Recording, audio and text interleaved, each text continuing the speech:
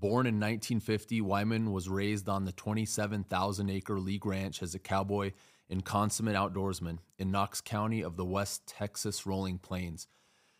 Meinzer graduated from Texas Tech in 1974 with a Bachelor of Science degree in Wildlife Management. He was voted Outstanding Alumni in 1987 by the Department of Range and Wildlife Management at Texas Tech University in recognition for his contribution to wildlife management through writing and photography. He also received the Distinguished Alumnus Award in 1995 from the School of Agriculture Sciences and Natural Resources in recognition for professional achievement and contribution to society. In August of 1999, Meinzer was honored to give the graduation commencement address at his alma mater. He was asked to become an adjunct instructor in College of Mass Communications in 2000, teaching for a period of 12 years. During his tenure as instructor of senior and graduate level students, he was elected Mass Communications Teacher of the Year in 2005. From 2000 to 2002, Wyman served on the Range Wildlife and Fisheries Management Advisory Board at Tech. In 2009, he received the Distinguished Alumnus Award from Texas Tech Alumni Association in recognition of outstanding achievement and dedicated service. Post-graduation, Wyman spent 5 years as a professional predator hunter on the big ranches of the Rolling Plains, living out of a half dugout on the Pitchfork Ranch. During this period, he worked to perfect his photographic skills, and now, after 45 years as a professional photographer, Wyman has photographed and/or collaborated on 30 large format books, and his images have appeared on more than 250 magazine covers throughout America. And in 1985, Sports Afield magazine featured Wyman as one of 5 new breed photographers in America.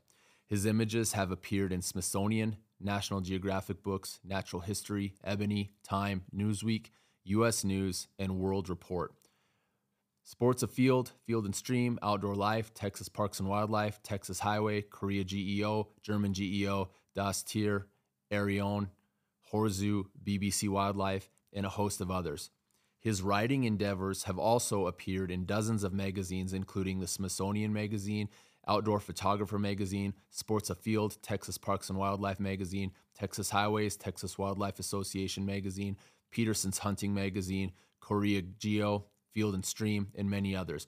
Honors include Official State Photographer of Texas by the 1997 75th Texas State Legislature, the John Ben Shepherd Jr. Award from the Texas State Historical Foundation for contributing to the preservation of Texas history through writing and photography, 1997 National Literary Award for the book Texas Lost, Vanishing Heritage with the author Andrew Sansom, and the San Antonio Conservation Award for the natural history book Roadrunner.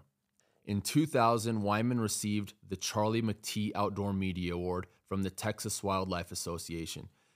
In 2003, Wyman and author, the late John Graves, was awarded the Star of Texas Award from the Gillespie County Historical Society for their collaborative work, Texas Hill Country.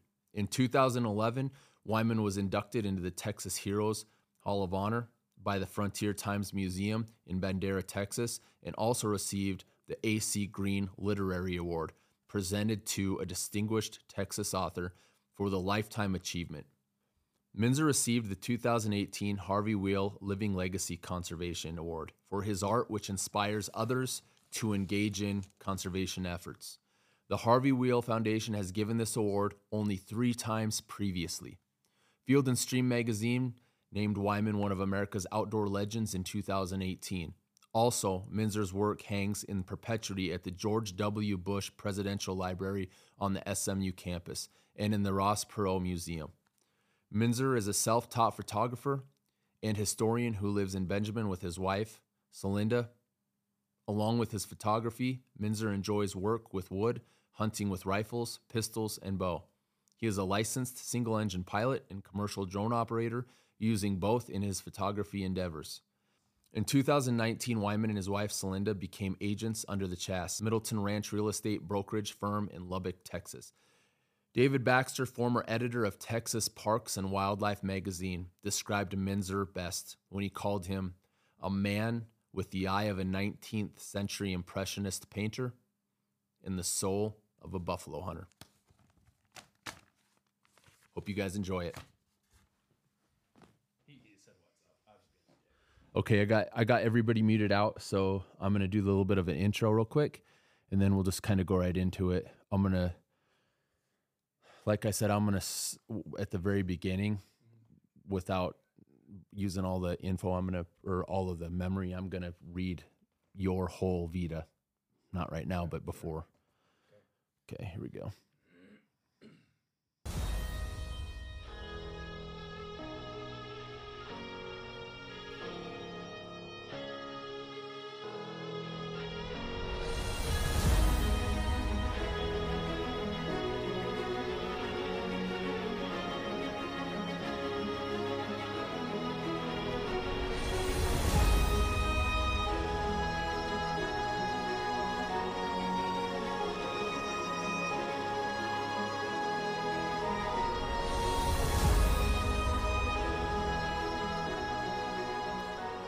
What's up, guys? You're here with O'Neill Ops, and this is the Predator Hunter Podcast. This is a place where we break it down, where we go into detail with the equipment that we use. And today we have a special guest. We have Wyman Meinzer in-house. Just went to the airport this morning a couple hours ago and picked him and his son Hunter up, and this is going to be a good one. Most of our podcasts are, I would say, somewhat entertaining, and this one's going to be entertaining for you guys, but hopefully a lot more informational. So with that said, I'm just going to let Wyman introduce himself, and he's done this a lot of times. He's done numerous books, numerous interviews. It'll be kind of a walk in the park, but the only problem that I'm going to have is there's going to be so much information to try to get from him to get it done within, a 2.5 hour time frame that I'm going to try to hit for the goal. So Wyman, introduce yourself and tell us about yourself and breaking the ice, how you got into the predator hunting side of things. Yeah, James, thanks. Thank you for having me. I was raised on a ranch in the north central Texas area, Knox County, which is about 125 miles east of Lubbock and about 80 miles west of Wichita Falls, which is kind of known to a lot of people as the Big Empty because it's just all big ranch countries. Not a lot of people live there. You've got 500,000 acre ranches and 200,000 acre ranches. So a lot of opportunities to be a field as a kid. And even being raised on a ranch, I did ranch work, but my main interest was in hunting. And so if I had any extra time at all, I was out, when I was old enough to shoot a 22, I was out setting traps and shooting 22s. And then when I was 14 years old, I became interested in coyotes and the habits of coyotes. Excuse me. And, of course, that was in 1965 and didn't have much money to expend at the time. And I bought a old 30-30 Marlin, which is a terrible coyote rifle. But then I had a girlfriend whose daddy made coyote calls out of a boat arc. And so I talked her into stealing one of her dad's calls for me. What's boat arc? It's Osage orange. It's a brush. It's a type of a wood, a very beautiful, very hard wood. In Oklahoma, there's a lot of boat arc. And so anyway, I blew on that call a while, and then it was October the 17th, 1965. The Baptist preacher's son and I were out calling one afternoon, and I had my old 30-30. I had 2 rounds left because I'd sighted in, and he had a 22 Magnum, an old Westernfield 22 Magnum. I had him looking south, and I was looking north. And I showered down on that call, and I'm sure it sounded like hell. And all of a sudden, there were 2 coyotes, but they were running like hell. So probably running away from me. And I jumped up, and son of a gun, if I didn't shoot one of those things at 247 yards running. In fact, I put stones on the blood spot that's still there today. And That's pretty cool. I took a rangefinder back to that spot thinking, surely I missed it. I misstepped it. It's exactly 247 yards. Wow. Shot him right behind the right ear and come out under his left eye. That'd be really cool and not too hard to plug into a ballistics calculator and figure out what your lead would be. I had a two You know and a what I half. mean? I had a 2.5 power Sears and Roebuck scope on it, Yeah. and that just totally, I mean, it charged my battery. So that's what kind of triggered you. Like, this is going to be fun. Really, That was triggered it. me. I was really hung up then on it. And how old did you say you were about? I was 14. 14. Yeah, So, and that was the trigger. that was the ignition right there. Gotcha. From then on, this is the thing that the thing that I really, so I was really honestly introduced to you because, I mean, nothing against it, but I didn't know who you were Right. until some fella on Instagram. What I was trying to do is get more information regarding coyotes biology, biological studies. And a fella's like, hey, you need to reach out to this guy because he's been there, he's done that. And that was my kind of initial reasoning for contacting you. And then I got to, you and I talked and we just hit it off. You know, we talked for, gosh dang, an hour or longer. Right. And I'm like, your mindset, your concepts, your the way that your outlook is regarding predator hunting, the values of it are right in line with mine. Right. Not just because I can relate to the photography side of things, how you've done it, but just the way that you approach it and that how you look at it. And that was really a lot more intriguing to me, a lot more interesting. So you got into it about 14, and it turned into not just necessarily you going out and doing it for fun. You kind of did it for a living. I did. Actually, when I started at Texas Tech in 1969, I was studying wildlife biology, and I, for some reason, thought that I ought to write a book on calling. And I started, and I still have the 10 pages I wrote. So And what was your age about that time, were you thinking? I was 19. Okay. Wow. And so, and I quickly, after 10 pages, realized that I needed more experience. So 57 years later, I finished the book. Oh, Okay. And that would have been your, well, you've got a couple books. Well, I've done 30 books. Oh, I didn't know. Yeah. I had no idea. Yeah. Okay. Okay. So yeah, keep going. But anyway, but that was the initial. That's whenever the idea for doing a book was planted. That's when the seed was planted to do a book, and I never really forgot the goal. And so I knew that in order to do that, I needed to take notes. I didn't need to say, okay, I'm just going to go out and shoot a coyote. So I started really writing down information on weather conditions and distances if I was going to shoot them, and gender if I took one, if I harvested one's gender, its age, because when I was like a junior at Tech, I actually received a grant to study the food habits of coyotes on the rolling plains of Texas, and for a year, I was paid by the university to hunt and to eviscerate coyotes, and so I would.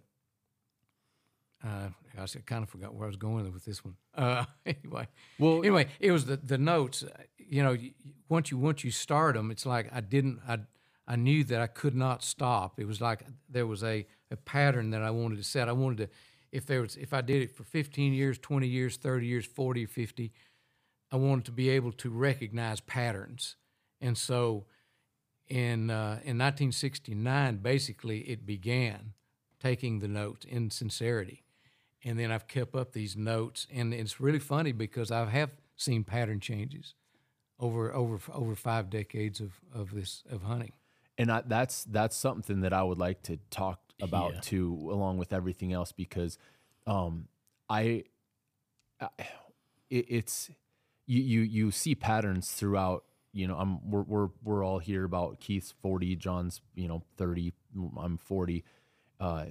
You see the weather patterns change, you see different things change, and you also see animals change as well. What they're doing throughout different kinds of whether it's the atmosphere or different wet seasons, right? Whatever, they have to change.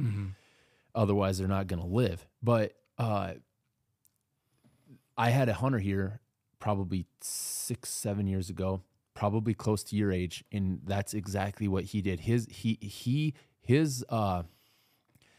ultimate joy in life was applying for tags, for whatever tags, anywhere in the world. That's what he loved doing. In the off season, when we were out hunting, he was on the computer applying for whether it was bighorn sheep, whether it was elk in Arizona, something. And every hunt that he went on, even when he was here and he had an elk tag, he was sitting over in a water hole on a pivot. He had a journal, and he walked in with that journal. I'm like, well, do you mind me asking you what that is? And did maybe not elaborate as you, but he wrote down whatever the day was like, what the temperature, what the wind was doing, what the barometric pressure was doing, what he was seeing move. Right. And that, to me, I'm like, that's just genius, because that's history. That's the only way that you're going to be able to follow some sort of trend about the animal. Absolutely. By studying. So that's why we really appreciate that. I would like to, anything that you can elaborate on that, it would be huge. Sure. As much as anything, I've seen that that coyotes have gotten heavier in Texas, at least in the rolling plains. And in 1973 to 74, like a male would average about 24 pounds. And I don't know if it's last year, year before last, they averaged like 31. What do you think? Wild hogs. Okay, there you go. Heck yeah. Wild hogs. Yeah. You've got guys with choppers, and they're killing wild hogs. In fact, my younger son, he has a hunting service from January till June, hunting hogs, not a chopper, with dogs. And they kill hundreds and hundreds and hundreds, and most of these guys do not take the meat. Right. And well, even if you wanted to, that's too much. Right. You couldn't. Yeah, they've got the intestines there that the coyotes can eat if they take the meat. And so these coyotes they just devour these dead hogs, and they kill some of the young piglets. I've seen them trotting across the pasture with a piglet in their mouth. And so that, and also a trend is that in the 70s, most of the ranchers utilized just cow-calf operations. That was it. And then in the late 70s, 80s, and 90s, they began doing yearling operations. It'd be just like bringing in 10,000 yearlings. And if you had like a 2% death loss, you've got a lot of beef. Yep. Sure. Yeah, big time. A lot of beef out there. And I think that's attributable also to the increase in average weights. So you think that, so what you're saying is, without getting too crazy down it, the weight of the coyote isn't just from having a full stomach. No. Like I called one up 2 years ago in August, I believe, and he weighed 44 pounds. Wow. No, 46 pounds. I carry scales with me everywhere I go. Yeah. And I thought, surely he's got a jackrabbit in him. I eviscerated him. He had a handful of mesquite beans, and that was it. And he was that big of a frame, so he had to be. It was all muscle and skeletal. Yep. Yeah. So when you're doing your notes, that journal goes with you all the time on every set that you make. Okay, let's keep going from early on. So from your and my previous conversations, you went from essentially being a killer to being a viewer. Yep. And that's I respect that. Yep. That's right now I'm in the stage of doing both. Yeah. We're filming, we're taking pictures, we're killing. Let's just kind of go through that process from you doing your studies early on, your trapping, and then up through the transition to you go, hey, I want to bring a camera along. I want to try it from a different angle. Yeah. Well, in the 80s, my degree's in wildlife biology, and I never really had any formal training in photography. But when I was engaged in my research, my professor loaned me a camera. And so he said, you need to take some data shots. some pictures of coyotes and traps, that you're fixing to ear tag and release and that type of thing. And I thought, wow, I like this. And so when I graduated from Tech, I bought me a camera and started shooting images, and then decided that I wanted to be a photographer, a professional photographer. So I started submitting to magazines. And in 1979, I believe it was 79 or 79, I got my first publications in National Wildlife and in Texas Parks and Wildlife. And then after that, I started shooting for Field and Stream, Outdoor Life, and Sports Afield. And during the 80s... It says here, I just did a screenshot this morning, you've had more, this is Wikipedia, I don't know how long it was, more than 250 magazine cover photos published. Yes, yeah. That's about accurate right there, probably more than that. But wow. But that's all I did. And then when I wasn't shooting pictures, going to Alaska or to Yukon or something, shooting stone sheep hunts or white-tailed deer in South Texas, I was calling up coyotes and trying to get pictures of them. But still, in the 80s, I was in my 30s, and I did more shooting with a rifle. But as time went on, I just started transitioning over to mostly to photography. So if I call up 250 coyotes in a winter, I might shoot 30 of them with a rifle. The rest of them I'll do photography. Okay. And when did you say that full transition took place? How old were you when you almost, well, you never fully gave up the rifle. Where you started shooting more with the shutter versus the rifle? When did that transition? How old were you? 40, 50? Probably in the 50s. Okay. Where you were actually taking more pictures than you were doing killing. Mm-hmm. Gotcha. Yeah. And then you wanted to, you knew you wanted to be a professional, or that's what you're like, this is fun. I want to do this. Yep. Since then, rattle off some of your accomplishments that you've gotten regarding your photography side of things. Like whether it's like I just said, 250 magazine covers. Right. That's crazy. Yeah, I used to shoot a lot of, in 1985, I was named one of the 5 photographers in America called The New Breed by Sports Afield magazine, that we shot differently than other people. And I was always considered a cover shooter. I remember one photographer from Montana coming through one time. Excuse me, I'm getting a little hoarse. Yeah. And he's passed now, bless his heart. Before you talk about that guy, don't lose it. Is a cover shooter basically like a high? You get more high value photography for high value images. They called us big shooters. The Montana guy come through and he did a lot of publishing, but he said, you and about 5 or 6 other guys in America are what we others consider as big shooters. We shot covers. Okay. Because they paid more. I got you. Yep. And it puts you out into the public more. I mean, in for those who read the magazine, other photographers are like, this guy got another cover. This guy knocked another off Field and Stream, Sports Afield, Outdoor Life. And it's just kind of one of those deals, where you become more well-known and get your reputation built up. Yep, I got you.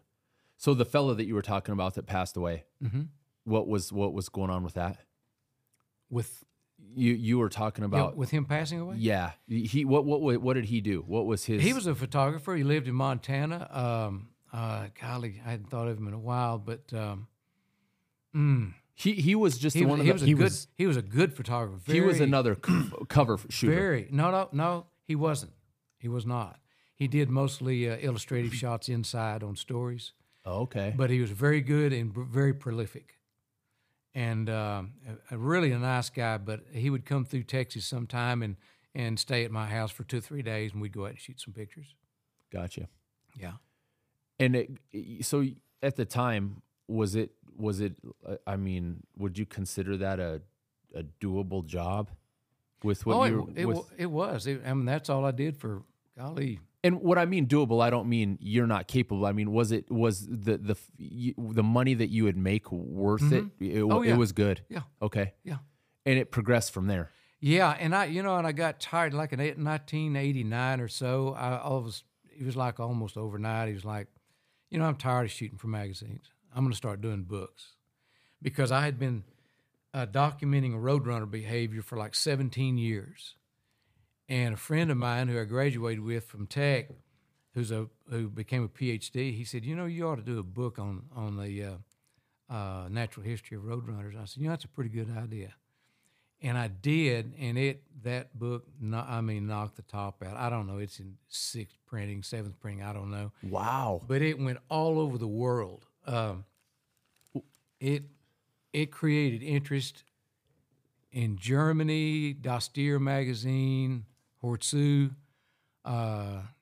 Korea Geo, in Italy and France, because they had all seen the Roadrunner cartoon, Beep Beep. Yep. I couldn't read German, I couldn't read French, but I could see Beep Beep. Yep. And I knew that's what created the interest. So that's what I was just going to ask you what it was. That's what it was. Yeah. And so that book really, and Smithsonian Magazine ran a big 10-page spread on it. And so it turned out to be a big deal. And that was your book? Yeah. I wrote and photographed it, yeah. Wow, that's really neat. I had no idea on that. Yeah. And some of the, I have, per the intro, your Vita, your bio is pretty elaborate with everything that you've accomplished throughout your life regarding this, this aspect. So President Bush named you, appointed you. Yeah, state photographer of Texas. Actually, the 75th legislature, and he signed it off. Excuse me. I didn't even know it was going to happen. All of a sudden, I just get a call. I'm up in a panhandle or somewhere, and I get this call and said, "Can you be in Austin?" And this is on a Friday. He said, "Can you be in Austin on Monday?" And I said, "Well, yeah, I guess so. But why?" He said, "Well, you've been designated the state photographer of Texas by the 75th legislature." And so I ended up in Austin and changed out of my Levi's into a suit in my car out in the parking lot, and walked in and went down on the legislative floor with the Speaker of the House, Pete Laney, and stood up there while he whacked around on that with his hammer, his gavel, and they read it off. And then I went to another room, and then Governor Bush came out and signed it, and we visited a bit. So you had no idea. No. You just literally, you have no idea that was going to happen. Yeah. How did it happen? Some representatives and senators got together. They saw what you did. Yeah. They just said, "Hey, this guy needs to needs to be recognized for what he's doing." And point. Yeah. Yeah, it is a really cool thing, and I really appreciate them doing it. That's cool. Yeah. That's really neat. And it's not, I've had people say, "Oh, what do you do for the state?" I said, "It's just a name. It's just a title." I was going to say, does that consist? It's What just a did that title. consist? Yeah. Right. Yep. But it's a big deal. It is. Yeah. Oh, hell yeah. Yeah. It's a big deal. Imagine that. Yeah. Texas is a freaking huge, and being able just to have that, that's forever. Yeah. That's what's real, like a legacy. Mhm. That's cool. It is. That's it's awesome. a legacy. Yeah. So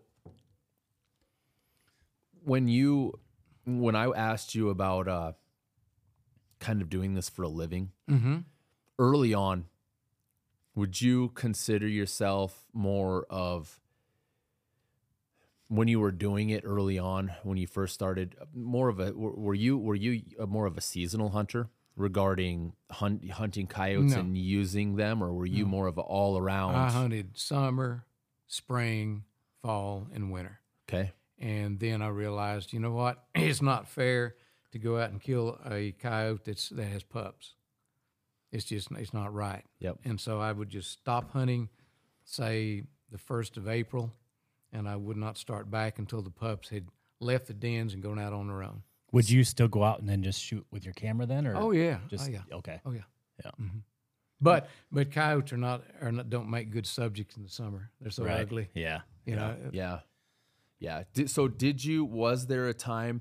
There was a time in your life where you actually used and sold fur, you trapped. Yeah. You go through a little bit of that, what you like, the whole process of, because that's something that a lot of people don't understand. That's a lot of work. Yeah, in '73, when I was a junior at Tech, I had heard that the fur prices were up, and I mean that was like something that I thought died in the 30s. And so I had a professor there that actually I co-authored a paper with. Told me he's from Utah, and he said, "Hey man, I know a fur buyer up in Utah that you ought to send a fur to." So I went out and shot a coyote, sent it to this fur buyer, and I got $15. And I went, "Holy Moses!" Was it just a random coyote, or was it a just pretty a- good just a- coyote? No, just a pup. Just say a 6-month-old, 8-month-old. Nothing pup. special about No. it. $15, and I thought, $15 in 1973 was $15. Yeah. And especially for a college student. Yeah. And so I thought, hey man, my days of working cattle are over. This is what I'm going to do. And so come Thanksgiving, when I run trap line, Christmas I ran trap line, and I liked it so much that I thought, well, when I graduate, I think I'm going to do this for a full winter and nothing else. I just want to get away from everything. I'm tired of school. I'm tired of the BS of being around a lot of people. I just want to move out somewhere. So I went to the Pitchfork Ranch. Okay, yep. I was just gonna ask you where. So if you don't, I don't know. I understand if you don't want to give like a location for Yeah. that, but is that in Texas? Yeah, it's in Texas. It's in King and Dickens County. It's 167,000 acres.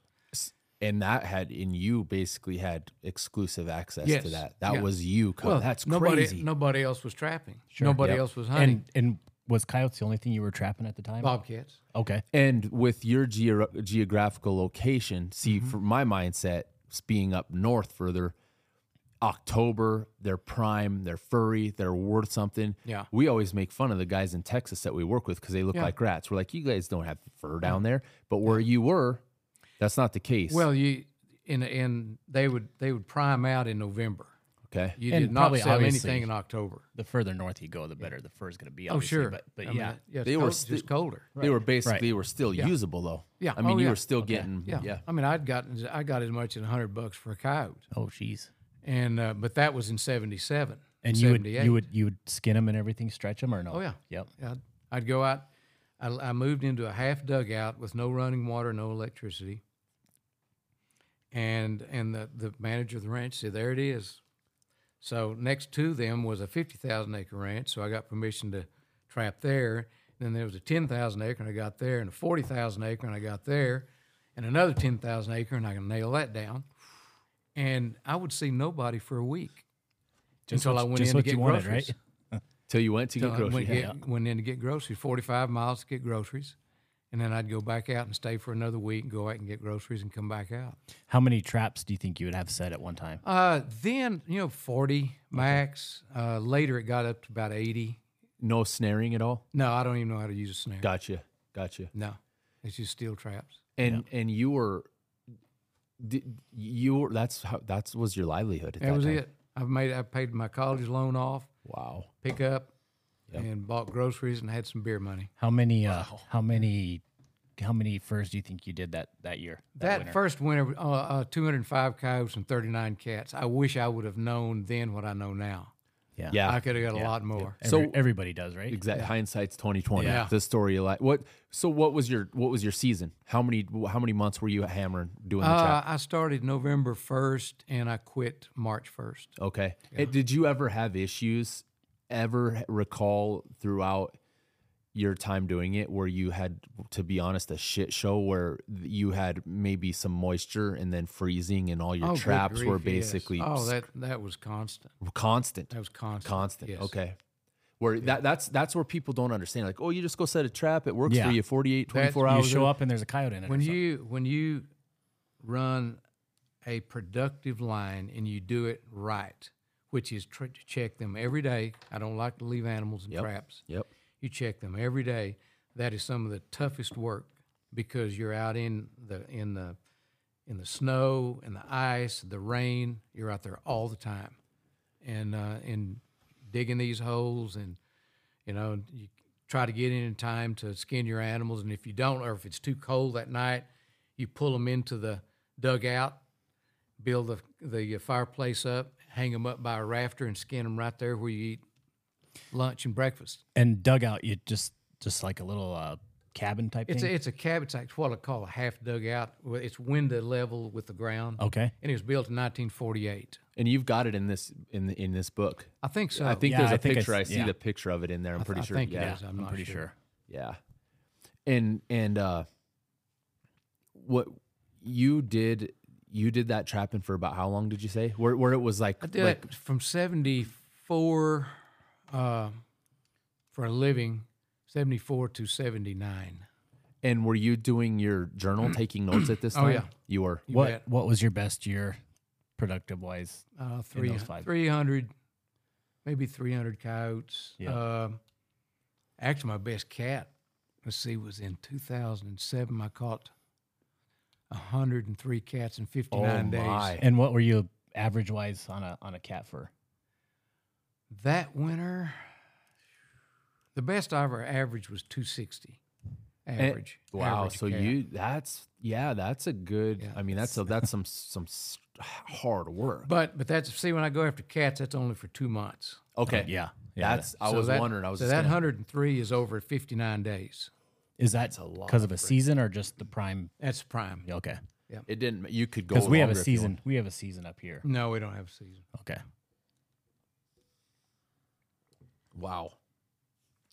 But Yeah. but I learned after I got into it, because when I first went out to the ranch and started trapping after post graduation, I really didn't know how to trap cats, and I just kind of gradually learned. But they're so easy. They're just a very easy animal to capture. What was your highest value cat? Do you remember? 400. 400. Yeah. Yeah, that one year up here, man, we had Yeah, I think I'd sold one for 8 one time. yeah, Oh yeah, y'all got way better cats than we have. some of them are ugly, Which some of them are now they ain't pretty- worth shit, but Yeah, it's kind of sad to see. But you'll trap here for 59 days and catch 3. yeah, if that. Yeah. Yeah. Yeah, I think the it's- best I did that one year was 11. I caught 9 in one night. Wow. Yeah. Yeah, it would take us all year to get something like that. I think I've seen 9 in my life. And at the time of you trapping, you were still actively calling, or did you Yes, devote your but time? I didn't like to call on the line. See, you don't mix them. Okay. Because then you stir the animals up, Yeah. and so So- you might have a 50-mile trap line, but if you're going to call, you move off into another area and do your calling. And what you're saying by calling on the line, you don't want to call these animals, that whether it be a cat or a coyote, that would possibly be trapped. Right. Yep. Right. What it does, it just disrupts Yes. their routine. Yep. And I didn't want to do that. And then it took about 2 weeks to trap out an area, and then I would have to move my lines to another region, to another area on that 200,000 or 300,000 acres, and then I would trap there for 2 weeks, and then I'd shift to another area, because eventually you trap an area down to where it's just not feasible. It's Then just not profitable. Would you make a full circle in that I time did. or not? I would make a full circle because gas. I was I was 45 miles from home, and so I would start out, and whenever I ended the day, my last sets were close to the house yet on another route, like a back route coming in. What would you say your trap line distance wise? Those were about 50 miles. That's a trip. So would you skin every night then? Yes. Yep. After you. Yeah. Every night. What would you say as far as is the art of trapping dead nowadays? I think so. I tell you, I'm kind of an old-fashioned, traditional type guy. I still use long spring traps. Everybody now has gone to these little jump trap type things, which are good traps. Yeah.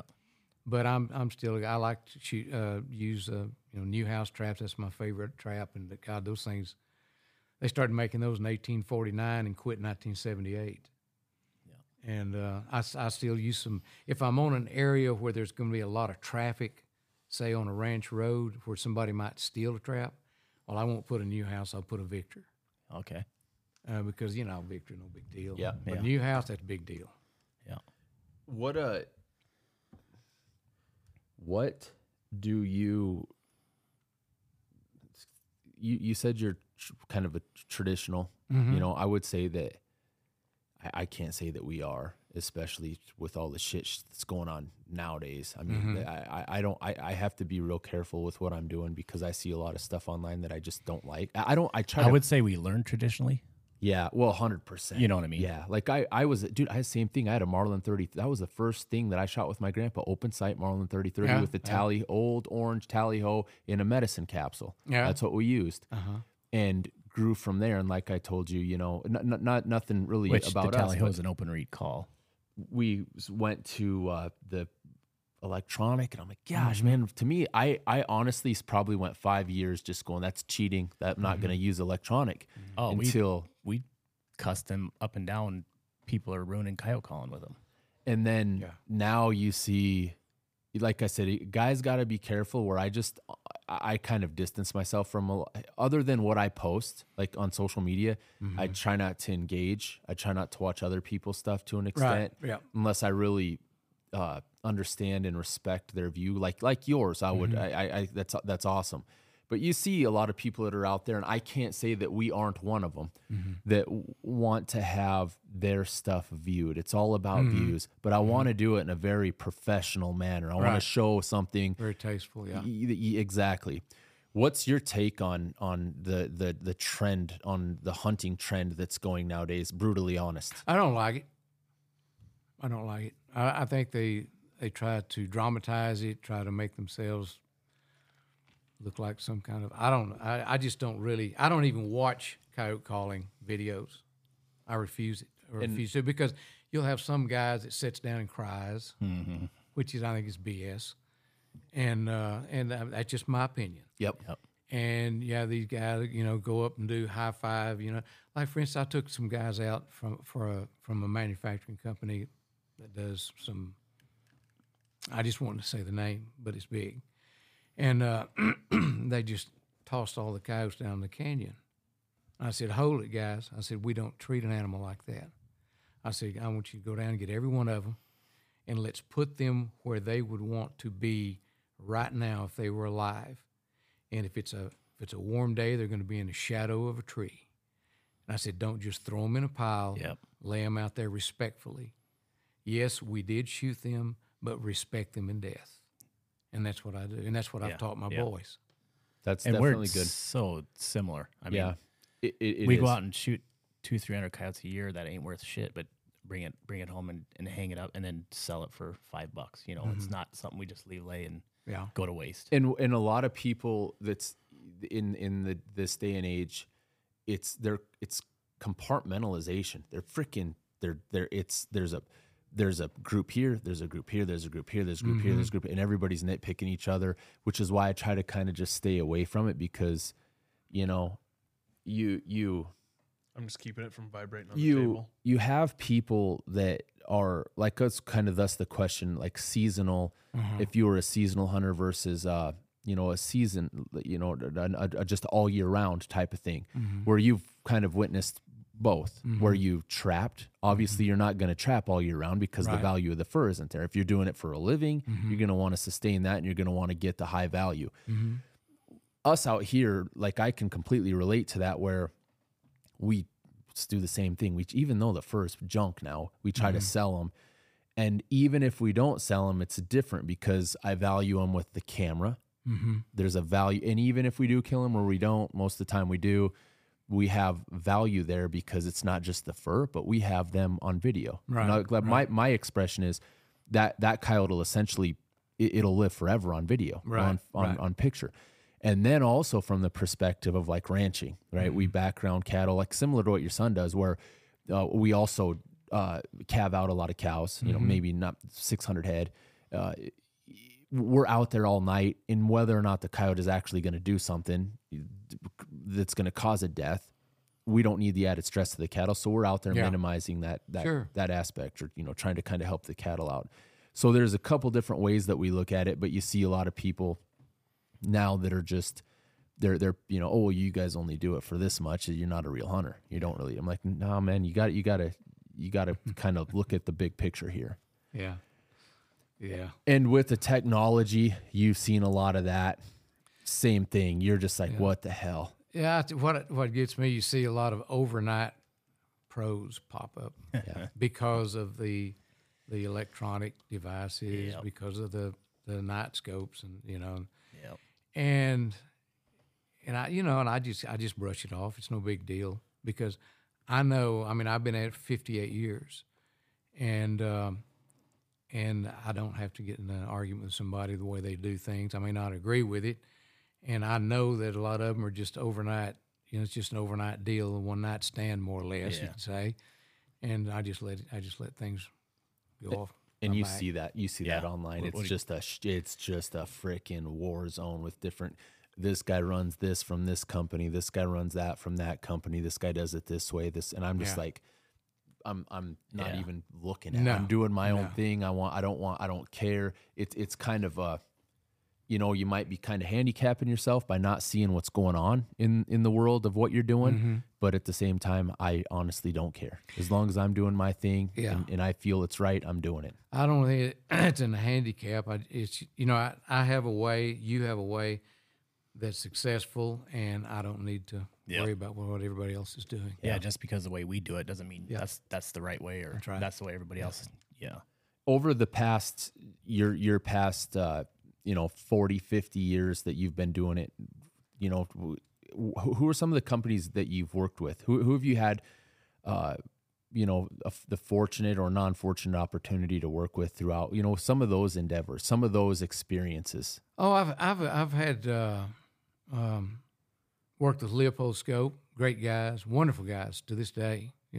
I love Leopold Scopes, and I've taken out the guys from Winchester, and they were good guys, nice guys. And then of course, I took out Donald Trump Jr. calling. Okay. Yeah. Okay, you did. Yeah. How what did you think of that? What did you think of that Hell guy? Hell of a shot. Good shot. Shoot fast. I mean, what you need to be if you're going to be a predator shooter with a rifle, you need to shoot fast. I don't know. One of my mentors was a guy named Tick Morehouse, of all things. His name was Francis, but he was 6 feet forward and weighed about 240. World War II veteran, but everybody called him Tick, but nobody called him Francis, but his mother. But that guy was one hell of a coyote hunter and a caller. And he's the guy who really mentored me in the early years. And his sage advice in the very beginning, he said, you got to shoot fast and you got to shoot accurately. And I never forgot that. And he shot a customized 25-06 with a 3x9 Bosch and Loam scope with a CPC crosshair. I'll never forget it. And he and I've shot 7 barrels out of rifles in the years that I've hunted. I mean, shot them out, had to take them off and put another barrel on. And partly because of him, because if we had a bad day of calling, we'd just sit and just shoot rocks at different distances. He said, we need to shoot. What do you think that distance is? How high should I aim? How should I elevate this? If you got a little wind, where should I aim? And we would shoot until the barrels were sizzling hot. And so it was constant. But that's the kind of guy he was. A completely different genre than now, where you don't guess range. Like on our set, I've got range finding binoculars, and I've got everything pegged out before it even happens. Yeah. I've got notes here that gives, except I actually stopped putting them down. I have them down, but I haven't put them in the big book yet, of the distance of nearly all the coyotes I've shot. Let's break into some of the. I'm wondering, like how far, not farthest, but averages. We're at 40. Okay. We're at 45 minutes. So let's go into some of the things that you would like to talk about regarding your legit data that you've accumulated over the years. Something. The information that you would like to present that you think is really not only just, that's also, like I would say, really valuable to us. Yeah. Something that we can, I mean, everything we're talking about here, we're learning from you, but, I'm sure there's a ton of awesome stuff. Okay. A lot of people are interested in the guns. I use a 222 Magnum Ackley improved, 221 Fireball. Those are my two favorites. 220 Swift Ackley improved. Ooh.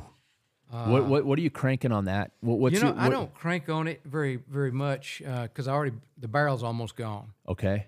And when I first started shooting, it was a custom gun on a bird's eye maple stock and a Mauser 98 action, and I used to shoot 40 grain bullets at 43.71. Oh, I was gonna say. I knew where that was going when you said a 40 grain bullet out of a 220. Well, Swift I AI. knew. Yeah, I was saying I knew that was going when you ackled that thing. Yeah, but the Ackley, the reason I did that is because I don't like flowing brass. Yep.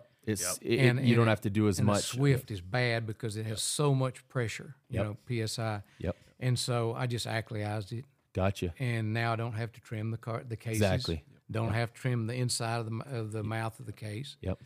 And I shoot it at about 39.50, about like that, with a 55 grain. What's your barrel length on those on your rifles at your average? That one's a 26. Okay, so you got a that one's a 26. The Fireball's a 24. The 222 Magnum Ackley Improved is a 26. Most of them are longer barrel guns. Okay, 24 over 20. I mean, that's okay. Yeah. Okay. So you're optimizing the velocity capabilities. Yes. You're squeezing all of that out. All right. Let's see here. So you're obviously reloading everything yourself. Oh then. yeah. So you're basically going for the max point blank method where you hold on to however far out there. You're not really worrying about holding over other than maybe giving a little bit for wind. For calling, all of the shots essentially are under 100 yards. Yeah. Yep. I mean, that's what you want. Yeah. Yeah. Let me see here just a second here. Got so many dadgum notes. Okay, here's something interesting. All right.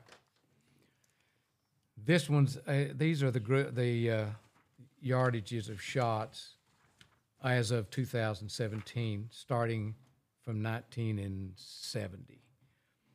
Okay, all shots from 0 to 99 yards. Sample size 882 coyotes. Wow. Say that again real quick. So, nope, you're good. You're good. I can re-listen to it. Yeah, keep going. All right, sample size 882. Overall average distance 52.3 yards. Minimum distance 18 inches. Wow. Is that from you or from the barrel? From the end of the barrel. Wow. Average running shot 57.2 yards. Sample size of running shots 104. Percentage running shots 11.80. All shots from 100 to 199. 382 coyotes. Averaged 137.5 yards. That's so awesome that you recorded that stuff. All shots from 200 to 299. 138 animals with 231 yards. From 300 to 399 yards, 27, average 328.4 yards. All shots from 400 to 499 will average 438.9 yards. All shots from 500 to 599 average 527. All shots from 600 to 699 average 613.5. All shots from 800 to 899 yards was 857. How many? 2. One was 868 yards and one was 846 yards. What was your setup on that? That wasn't a call-up. That was just an incidental kill. So what was your rifle configuration? 280 was one, and a 25 Gibbs was another. Okay, so you weren't in the 224. You were you had it. Gotcha. I was humping it. Yeah, okay. Yeah. What about your optic? Were you making adjustments? Did you have a reticle, or you were doing some? Yes. Yeah, everything hold over. 20 feet over at 800 yards. Yep. Wow. Got a little wind from the south, so I'll give him maybe 6 inches. That's freaking cool, man. That's I don't care who you are. That's. Do you have that anywhere in some of your books? Do you have any of that down? Not that, no. Do you not want to put it there? Or I'd rather not. Really? No. Really? No. Okay. I was gonna say, gosh, man, I know a lot of guys that would be really just that's cool. Yeah. That's even cooler that you'd want to kind of just keep it. It's just something for me. Wow. Yeah. Wow. There's nobody that has shit like that. No, That's no joke. absolutely not not. a chance. That is crazy. So did you? What was the book look? No, keep going. Just keep How going. many how many rounds do you think that. you like when you're shooting all the time? I'm sorry? How many rounds do you think you'd shoot a year? You know, I'd always take 100 rounds when I was in the trapping cabin. I'd take I would take 5,000 rounds of 22 ammunition, and I would take 100 rounds of 243. That was but that was just down there on the trap line. But but I would shoot way beyond that. I mean, I'd shoot through the spring, shoot rocks. I never stopped shooting. Practice. I shot all the time. Yeah. I still shoot almost every day. That's what people. That's what's even more hats off respect for that. Whenever you see me drive away from the house, I'll have a 257 Roberts beside me with the stock in the back seat of the pickup, and I've got a sandbag here, and it's there, and I have a 30-30 Marlin with peep sights, or I'll have a 25-20 Winchester or a 32-20 Winchester made 1926, and I will shoot those things. Or I'll have 2 or 3 pistols. So what kind of a sand? Is it just a homemade sandbag? Yeah, out of britches leg, Levi legs. Yep. With those little pebbles that you get on the highway. Yep. Find them where guys have. Yep. They didn't get them all. I'll go out and just put some in that deal and fill it up. Yeah. Yeah. Good heavy bag. Yeah. I've got my pickups full of them. I don't know. I go, what can I do with all these things? That's awesome. Yep. Build a good shooting rest. That's freaking cool. Jeez. Yeah. But here's an example of the notes. Okay, I have notes that include calling and photography, and I have notes just harvesting the animal.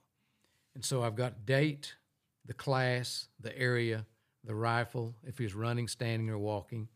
I've got the distance. I've got the time, the wind, age, weight, gender, minutes answered, direction he came from, the wind direction also, temperature, and comments. And I take that on every one that I take. What's the class? Well, you said class on the one. What was that? Class would be a bobcat or a coyote. Okay. And then what was the last comments? Something special about the situation. He was Like tripod good condition. Yeah. Bad mange. Excellent condition. Yeah. Shot up bad. Bad with mange. Good condition. Really can't read that. What?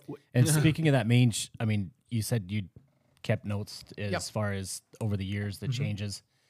Do you see a lot of mange down there, or did you? Not anymore. Back in 1999, I'd say almost 100% of the coyotes were mangy. Really? Yeah. It was such that you didn't even see coyotes anymore. Really? Yeah. They died from it. Yeah. When did you first start seeing the mange? In 1985. Okay. Do you have any opinions? Do you have any opinions on any of that? Well, it came Or from theories? Mexico. It came from Mexico. It jumped the Rio Grande and came into Texas and then just moved like a dust storm, went north. Yep. And do you have any opinions on, like you said, that really bad year or bad couple of years versus kind of it cleaning up and going? That's when it maxed out. That's when it died out, basically, except for just incidentals. It just became less frequent because my notes indicate as much. Yeah. Okay. And then finally, like last winter, I don't remember shooting any. Wow. With mange. Or even photographing any with mange. Right. What is that the journal that you take with, or do you take a different journal and then transfer? I take a different journal and transfer it to this because on that journal in the field, I also take a blood fingerprint from every one that I take. For someday, be it now, be it 50 years, be it 100 years, someone can take a DNA sample and find out what animals were like back then. What's the For every one of them. That's insane. I mean, Yeah, the value of that. every one of them. Priceless. So, Yeah, literally. you did that so they can the DNA so they can go back and evaluate the structure of what it was. I got you. Yep. Wow. If something has changed over the decades. Evolution. And how many years you been doing that? Probably, gosh, I don't know. Maybe 20 years. Yeah. 25 years. 20 years documenting every single. That's just the blood. Oh, okay. Okay. As so far you've as your been notes, though, you longer. said 58 years. Wow. Yeah, my notes. Yeah, here we go. Oh, There it is. That's just wow. That's just from bobcats. Can when we're done, can I get like just for video, or do you not want any of that? No, show? I was that's just gonna fine. say That's because I fine. could show the people that are looking, sure. since they're probably never gonna see it. Sure.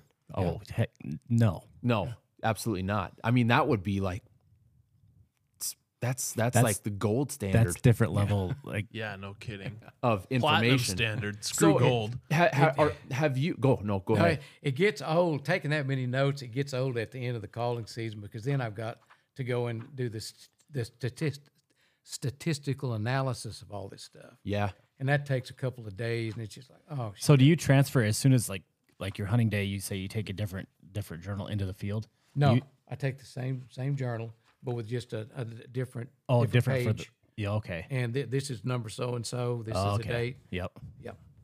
What's your statistical analysis? What is that? You have to like read what happened and then Yeah, I take all the numbers. Okay, say for instance,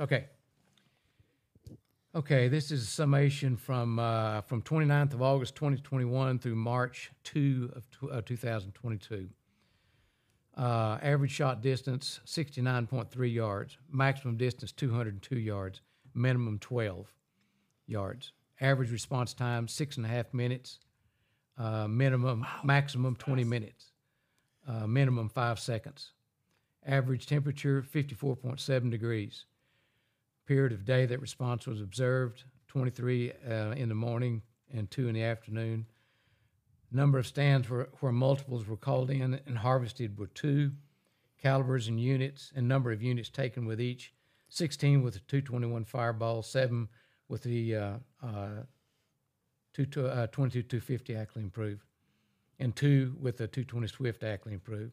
General angle of approach, upwind 5 for 20%, diagonal upwind 36%, downwind 0, diagonal downwind 24%, crosswind 20%.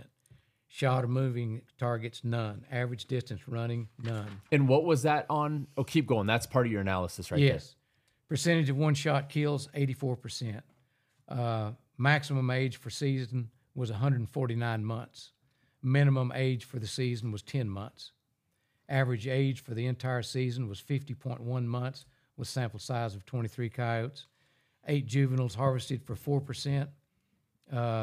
2 bobcats were adults. I don't know. Okay, so that was statistical analysis on about 25 coyotes roughly. Yeah. Over what period? It's Just one winter.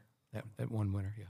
How are you aging them like that? Okay, when I was engaged in research at Tech, and they obtained the grant to study and pay me to do it, they gave me a pamphlet, and it was, I think, from Kansas, that told how to approximately age coyotes by incisor wear. And so I studied that, and so I aged like 10 coyotes and then took their skulls, and the professor sent them to this university, and they looked and they said, your aging is close enough for scientific research. Wow. Yeah. So you're good. You should teach us that. You should teach us that before you go. That's awesome. Okay, so we shot one coyote that hardly had any teeth. How old is he? Those, every once in a while you get one like that. They're probably 12 to 15 years old. Yeah. Really? Yeah. What's the average life expectancy of a coyote?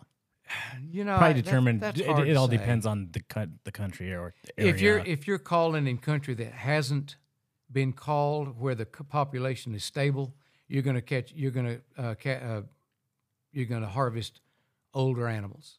They're going to be 5, 7, 8 years old.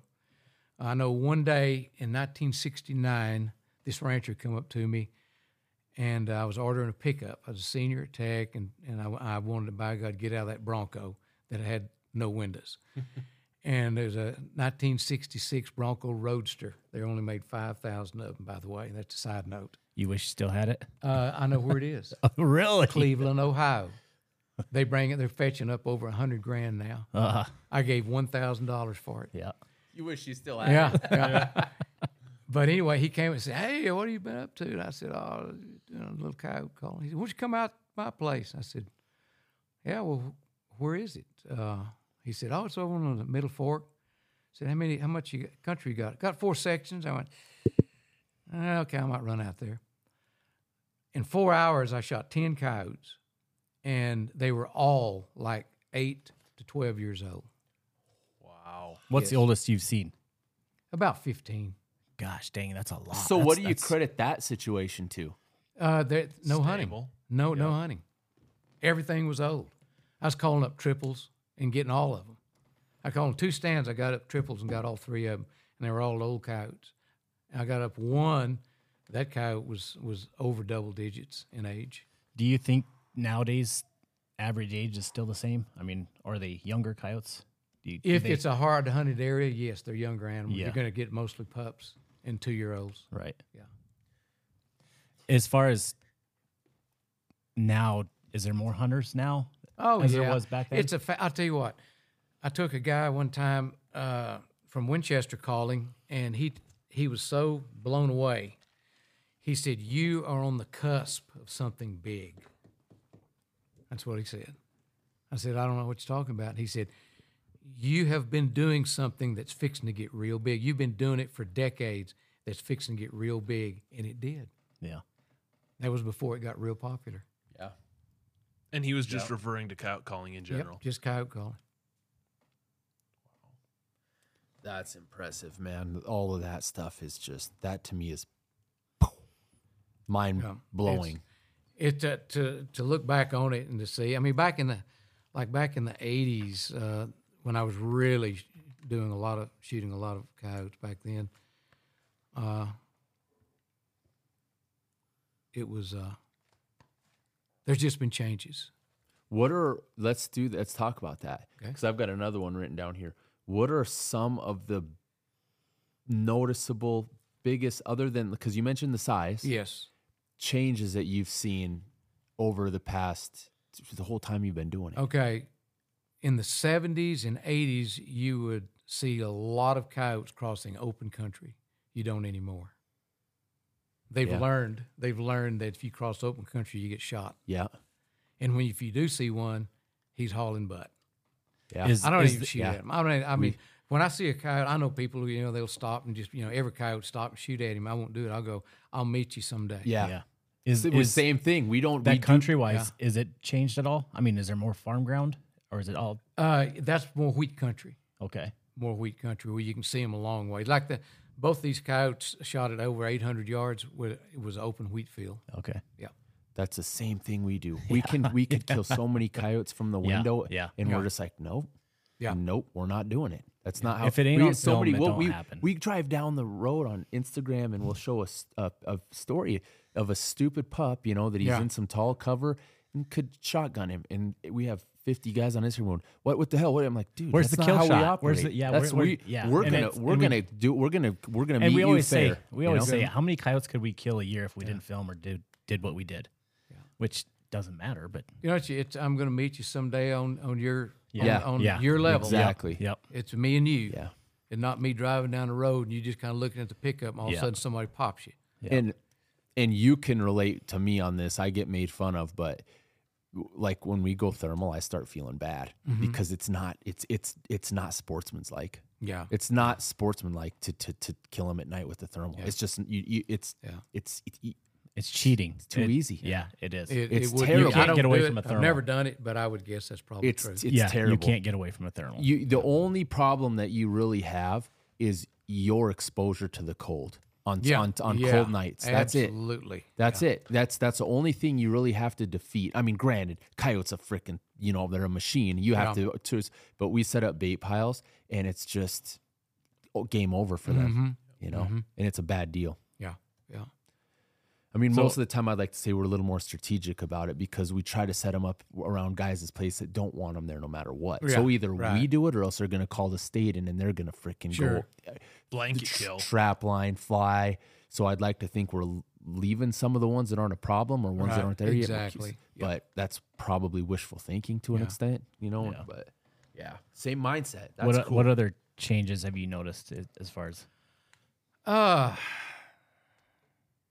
That's mainly the biggest thing to me, which is the weight change because that is one of those evolutionary processes that sometimes takes thousands of years. Yeah, absolutely. I could see that. But see, whenever I started noticing this, I killed my first wild hog, and I don't even shoot them anymore unless I just like want to test a bullet. Say I've got my 45 Colt, I go, I wonder what this bullet will do, and I'll see a boar, and I'll boom, go out, cut him open, dig the bullet out, and take it home. And so now I just watch them go. I let the coyotes eat you. But I saw my first wild hogs in 1977, November. I was running trap lines on Bird Creek, where the last wolf was killed in our part of the country in like 1910, and the old buffalo wolves. And so I wonder. Yeah, okay, keep going. But anyway, so after the hogs started really increasing in numbers, the population density became really high. That's whenever you start seeing the coyote number, the weight start picking up, and also is this new trend of helicopter hunting. Mm-hmm. There's lots of that stuff going on, just slaughtering with a chopper, and boy, since then the weights have really escalated. So yeah, that's what's crazy. Do you notice it harder to call a coyote because of that also, or not so much? I mean, if a coyote's not hungry, type thing. Not really. Yeah. Not really. Yeah. And I know there's. If you're in a good area, yeah, they're easy to call in. Yeah. Have you ever messed around with GPS collaring coyotes? No. So from your expertise, what would you say down there? Probably similar to up here, a coyote's range. Okay, I know exactly. I did. It's part of my research. Part of my research in the 70s was the study of the home range in the rolling plains of Texas. Which, I mean, wouldn't you say that would translate to really close to what you're seeing out here or not? No. You're going to have wider ranging because you don't have the cover we do. Okay, yeah. So they're going to be they're going to be ranging much further out, 9 square miles in our part of the state. With that tight a cover. 9 square miles. So if just by assessing from the air what you've seen and just driving out here from the airport, what would you guess? I'd guess easily double that. Okay. Wow. I wouldn't disagree. We've seen some crazy ass stuff that. See, it changes from our part of Texas to the Texas Panhandle. See, I do each year. I call on a 80,000 acre ranch right up in the northern part of the Panhandle. And I take usually a magazine rider with me, and I'm telling you, those coyotes range up there because it's country like this, except probably a little more cover, but they have a lot of that old flat grass, buffalo grass country, and what's out there. Yep, they got to go somewhere to get something to eat. Cedar berries. They may have to travel 5 miles over to where there's a bunch of cedar berries growing in rough country to get food. And James has said this all the time, but I just want to kind of see what you think as far as your 9 square miles or whatever for your home range. How many coyotes population wise is in there? In 1970, it's ridiculous to me that you instantly just have an answer for all of awesome. these. That's freaking cool. Well, there was some research done, and in the rolling plains in the mid 1970s, they said it's 4 coyotes per square mile. That was the population density in the rolling plains. That was in the 70s. Now, there wasn't as much food in the 70s. It's probably more now. So do you think so? So you think it'd be a smaller population density up here because there's less cover? Oh, yeah. Okay. I think so. Yeah. I would 100% agree with that. Yeah, definitely. What's your opinion on dispersion? What, like when the pups are booted or when they decide to leave? If there is pressure, if there's no pressure, they call it the fall shuffle. Okay. And when that's good. That's a good one. That's a good one for And the pups will hang around those dens until like late August. They're just kind of hanging around, even though the adults say, "Look, you're out of here," and they're within probably a quarter of a mile of the den, and then they start dispersing out. But November is the month of the real fall shuffle. If the pups go into an area where there is an established population, they keep moving until they find a void, and then they establish. But that's what's been found in research. How And that plays into why non-pressured areas have higher aged coyotes, yeah. older coyotes. Right. Yep. I was going to ask you something about that. Not how far they went, but okay. Well, how would you relate that to here? Same thing.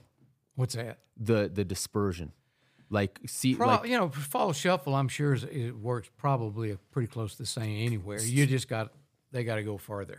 when are you seeing the pups being born down there? In May. Oh, it's Same there. yeah. May. Yeah. And breeding is from It's February. pretty much February. Pre-estrus January. That's the same. They start What they is start that, like pairing up in 56 January. days? Is that right? Yeah, for the gestation. On what? On the gestation? For them to when they're bred to Yeah. have pups. 56 It's only days or something like that. Yeah, it's let's see. The breeding season ends, late February, and then I start seeing pups. When I used to dig up dens I was and gonna I'd ask ear you to do tag that. these pups. And in like the first week in May, they'd be like a week old. okay. So you used to let's go and talk about that then. Yeah. So you would ear tag pups. Just for your own deal or? No, that's for research. yeah. Okay. How did that pan out? What are some of the statistics or information you found out about that? That would be really cool or yeah. abnormal or not or Okay. I tagged 169 adult coyotes for a home range study. And then the pups, I can't remember it. I've got it all written down in another book that I didn't bring. when you tagged them, were you how were you just a soft foothold? Is that what you would do? No, I'd catch them in new house 14s and 4s, but you check your traps every day. And so most of them, whenever I recaptured or I shot one, and you'd see them come into a call and you'd see a tag in their ear and you go, I got to get him, there's some info. And I go down there and shoot and go look, and they might have some hair turn white in that spot, but they're just Nothing. Nothing. most of the time. Sometimes I'd see one limping. Yeah. But that's generally if they were caught in a situation where they fought a lot and they actually hurt themselves.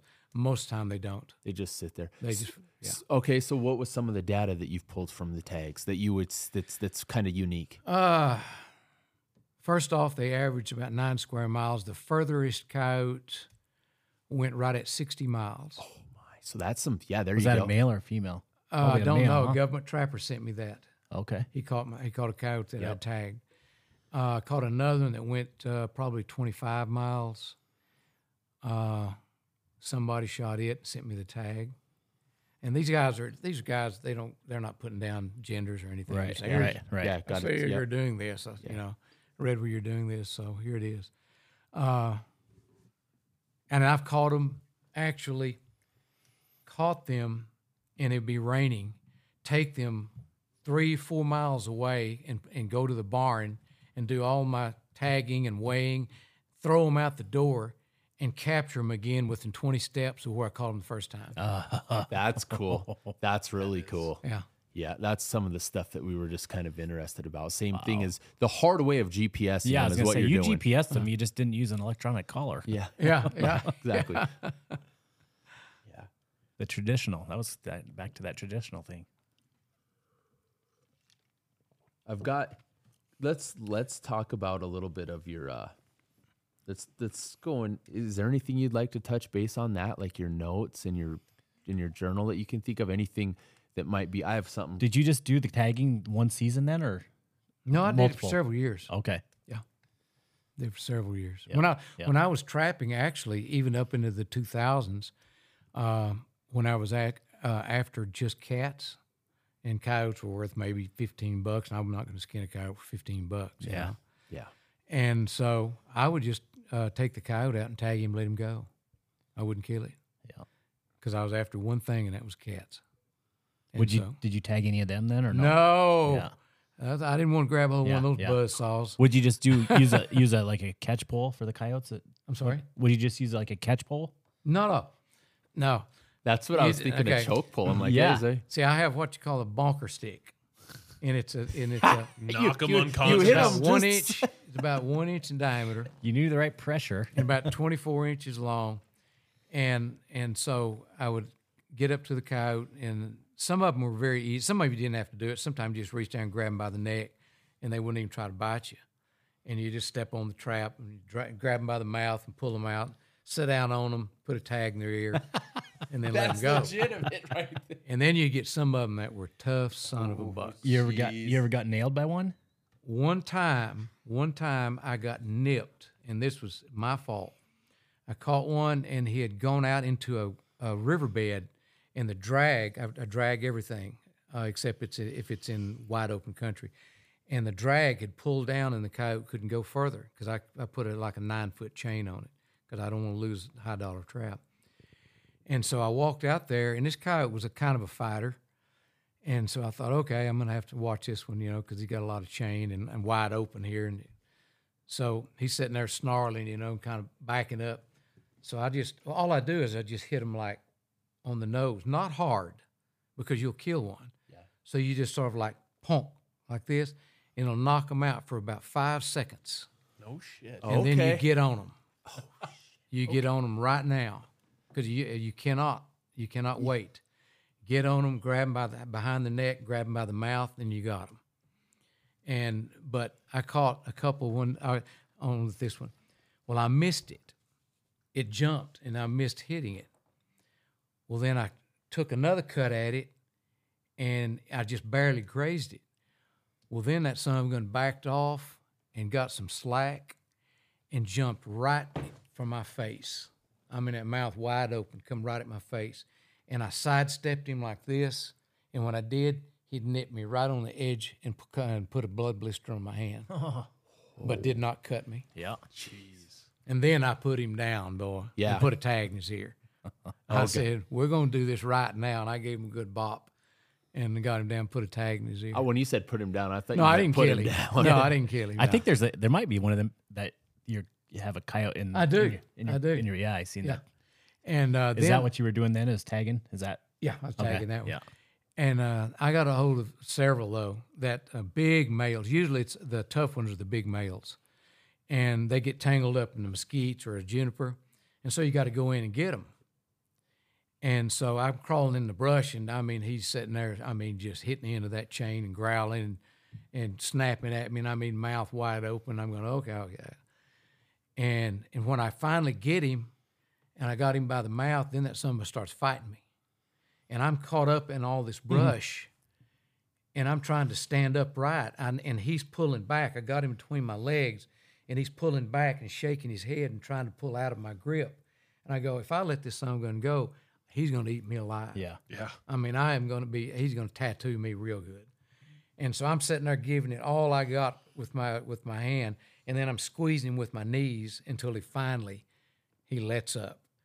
And then I go around and I wrap a string around his mouth where he can't open it, and then I'll take him out of the trap. Yeah. Wow. Gosh, that's a lot of work to do something like that. It is. That's a lot of work. Was that did you do it all by yourself? Was Yeah. that? Yeah. Mm-hmm. Yeah.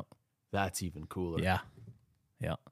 So when you're calling, does it always just you, or Sometimes I take my brother sometimes. Yep. Most of it, I just go by myself. Yep. Or if, say, for instance, magazine editors are coming out, and I'll take a guy, and maybe the rancher's son, something like that, So, real quick,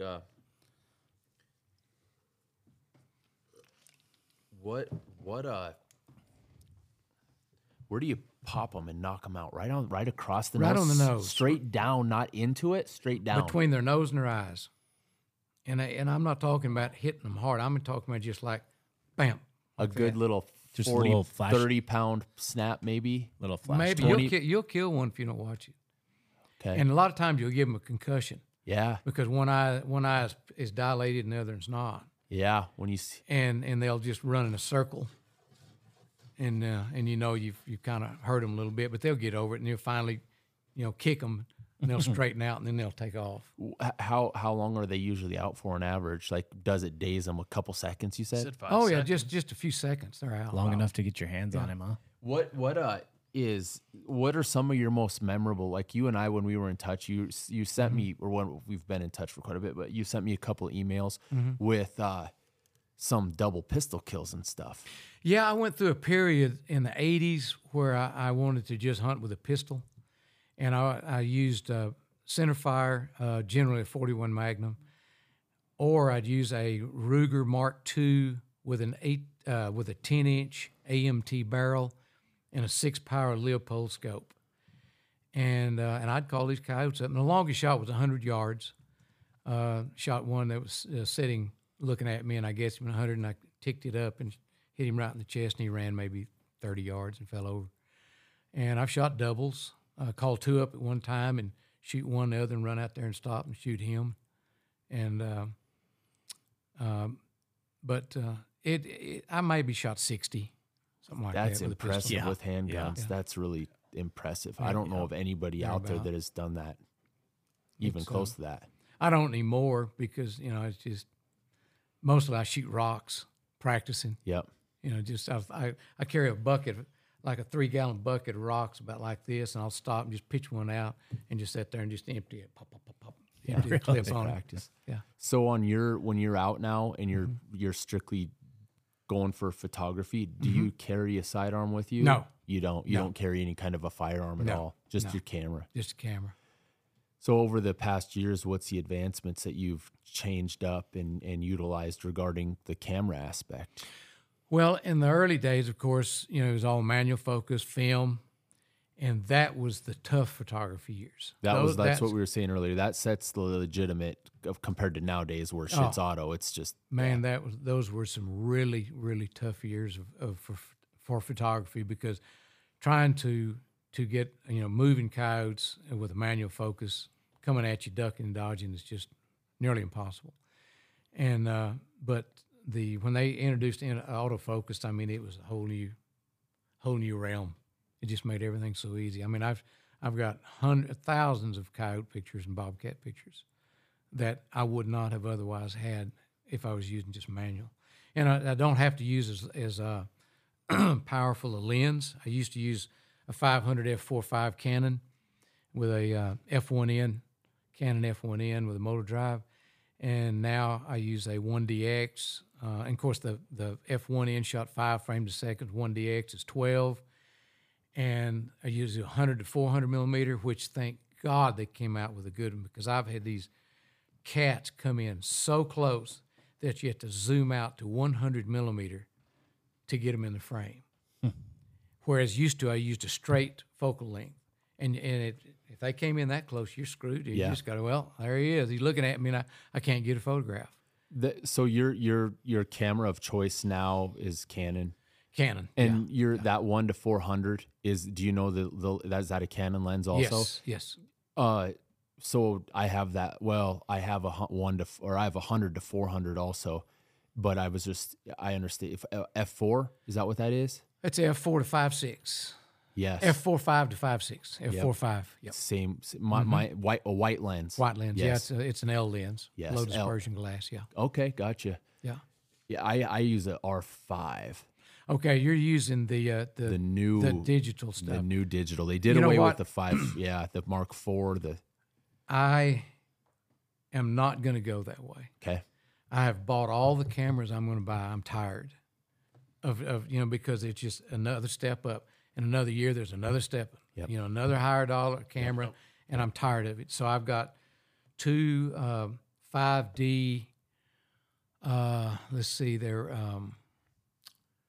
I've got a 5D Mark III, 7D Mark II, 5D Mark II, and then the 1DX, and then I've got 2 that are 5D.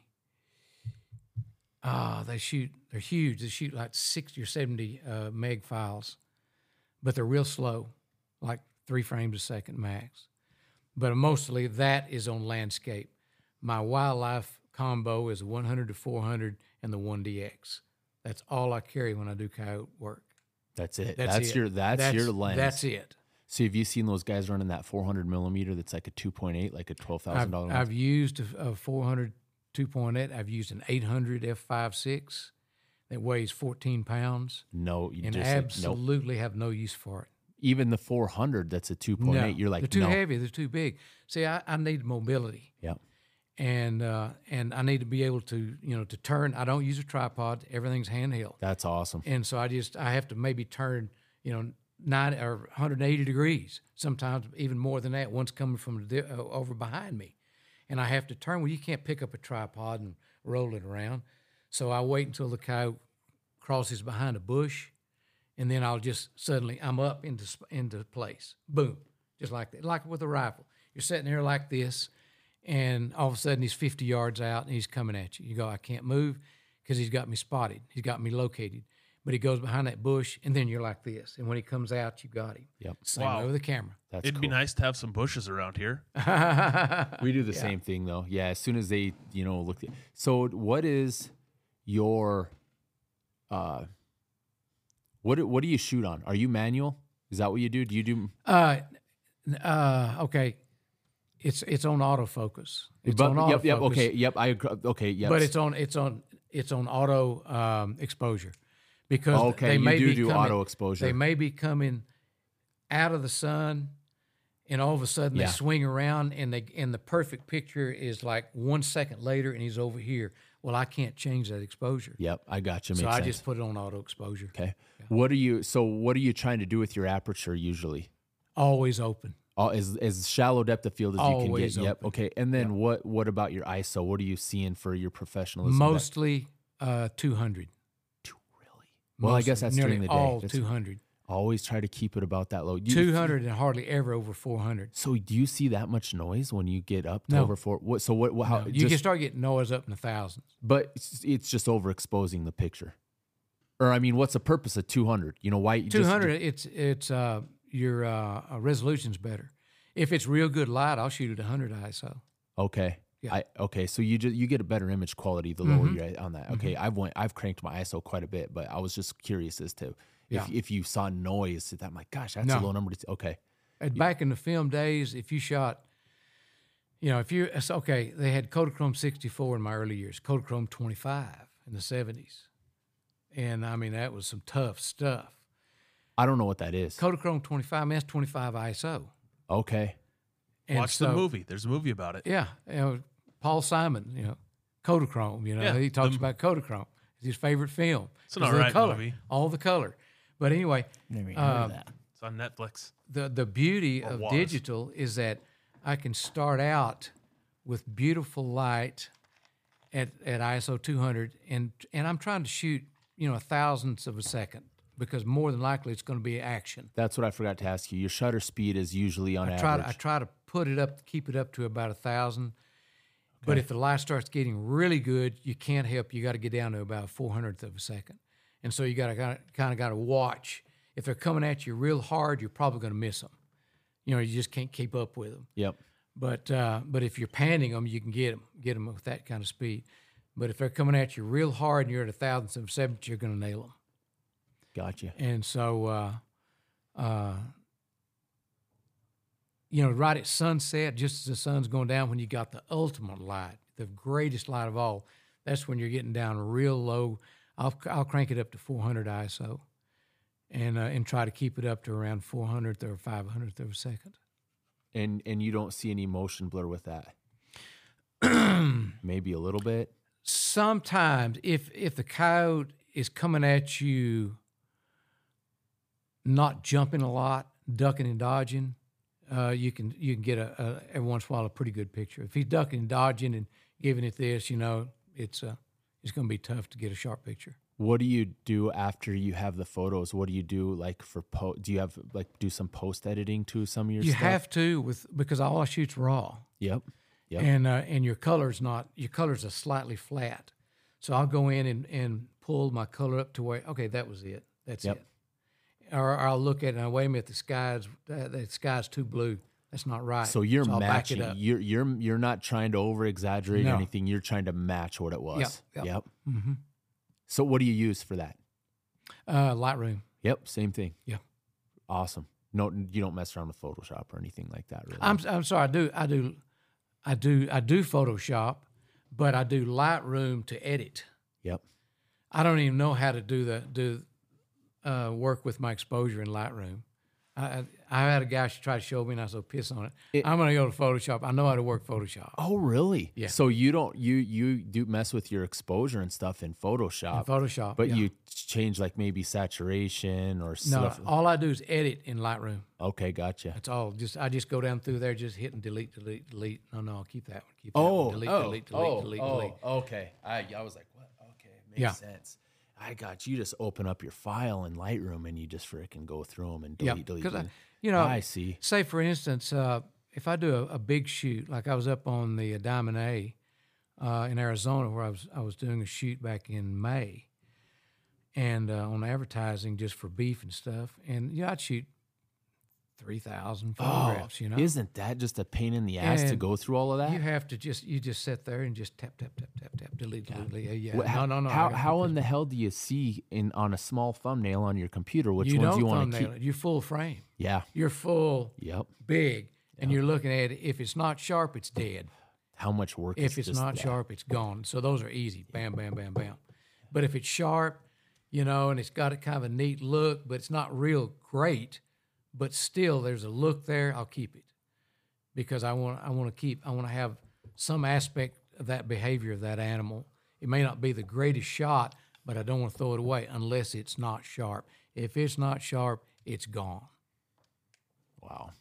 Yeah, that's something that a lot of people overlook too. The amount of pictures that you take that you have to thumb through. Yeah. It's just crazy. I did a photo shoot for Ford in 2015 on their King Ranch edition vehicles. Wow. I don't know how many thousands of images over 3 days I shot. And luckily, they came out of Detroit. They shipped those vehicles down to the King Ranch. They hired me to do the shoot. I shot thousands of images, and I was so happy when that design art director that was there with me, he said, "Do you want to go through these, or do you want me to?" I said, "I'll let you." Yes. Yeah. That's I'll let awesome. you. Oh wow! So did they end up using one of your pictures? I'm sorry. Did they end up using one of your pictures? Oh, a bunch of them. For like what did they use them through? They blew some of them up as big as this whole wall right here for the Houston Livestock Show. Oh, that's cool. Yeah. Where's that King Ranch from you? It's about 500 miles south. Oh, that's a ways. South. Yeah. So what's from all of your experience doing photography? I have not a lot of guys, but I'll have a few guys throughout the year ask me, hey man, I want to do this. I want to take some pictures. And I'm like, I don't have a ton of experience with them. Yeah. I've used the 5D Mark III, the 5D Mark IV, and now I'm in the R5. Yeah. Used the Sony A7S III. I prefer the Canons, but I'm like, what is just some of the things that you would tell somebody that wanted to get into photography to do? Just some of your experience, or maybe even just what you've said about your lens, which you don't need to say 100 to 400. That's a huge, that speaks freaking leaps and bounds to me. That's like, all right, that's all I need. Yeah. That's what I'd probably do for elk too, then, if that's the case. Yeah. I don't know. I get a lot of people will write or call me and, what should I get, and I'll just say, get something affordable. They're all good.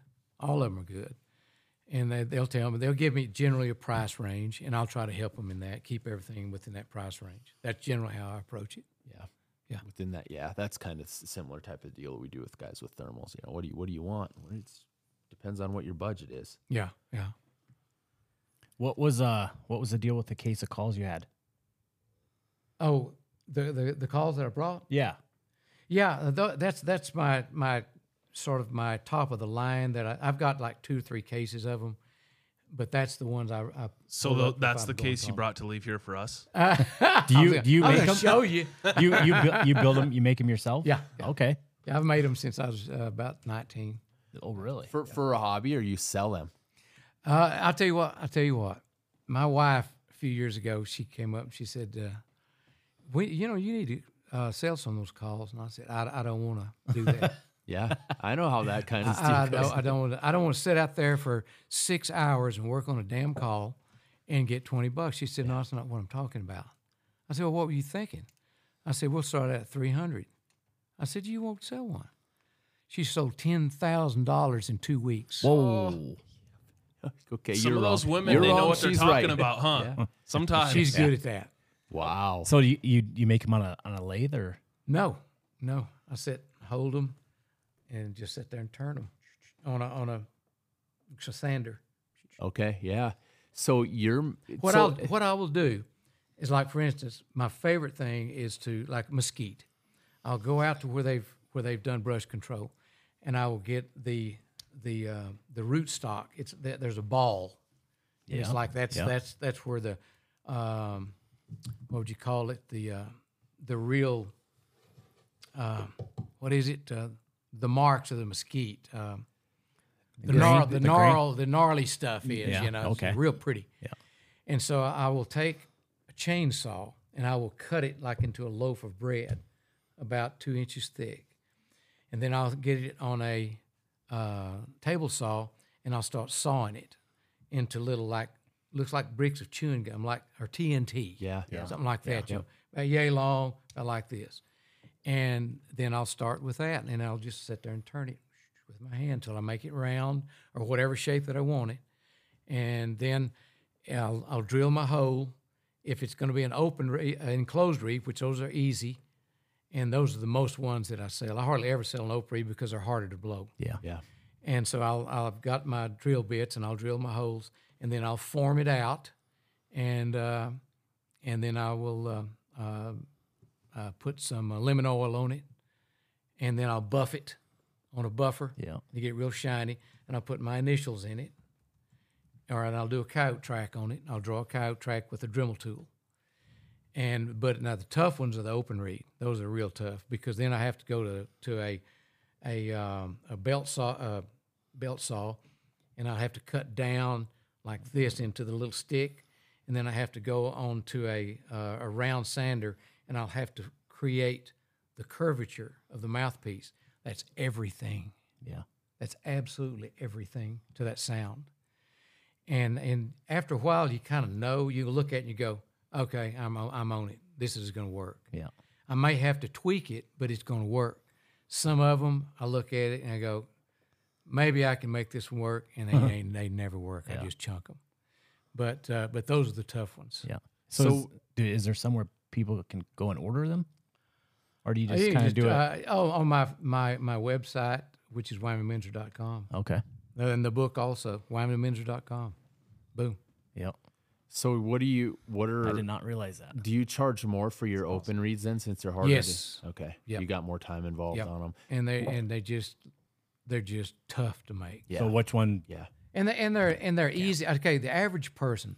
Okay, just figure the average person that goes into the field really doesn't know a whole lot. Yeah. Let's just face it. And for sure, how to take care of a call, an open reed call. You can throw an enclosed reed up on your dash, and let the dust get on it, and it'll let the sun. But you throw an open reed up on the dash, and that reed's gone. And so you got to really take care of them. You hang around your neck when you drop them down in your coat. You got to make sure they don't catch that reed, pop that reed.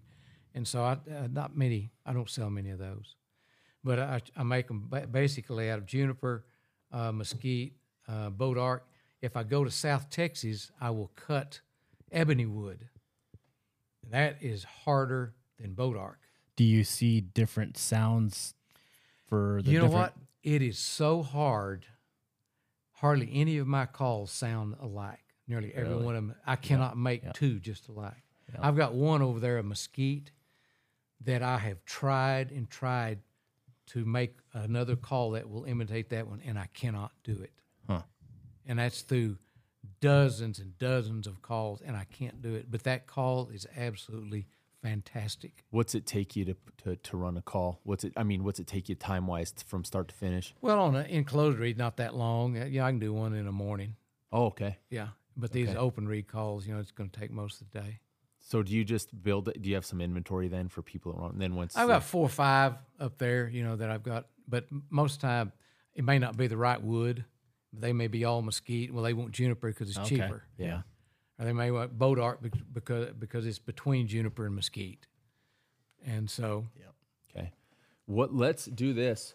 Walk us through your set when you go out and you're going into, for people that might not have any idea or people that do have a ton of experience, how do you do it when you from start to finish? You're walking in, you set up.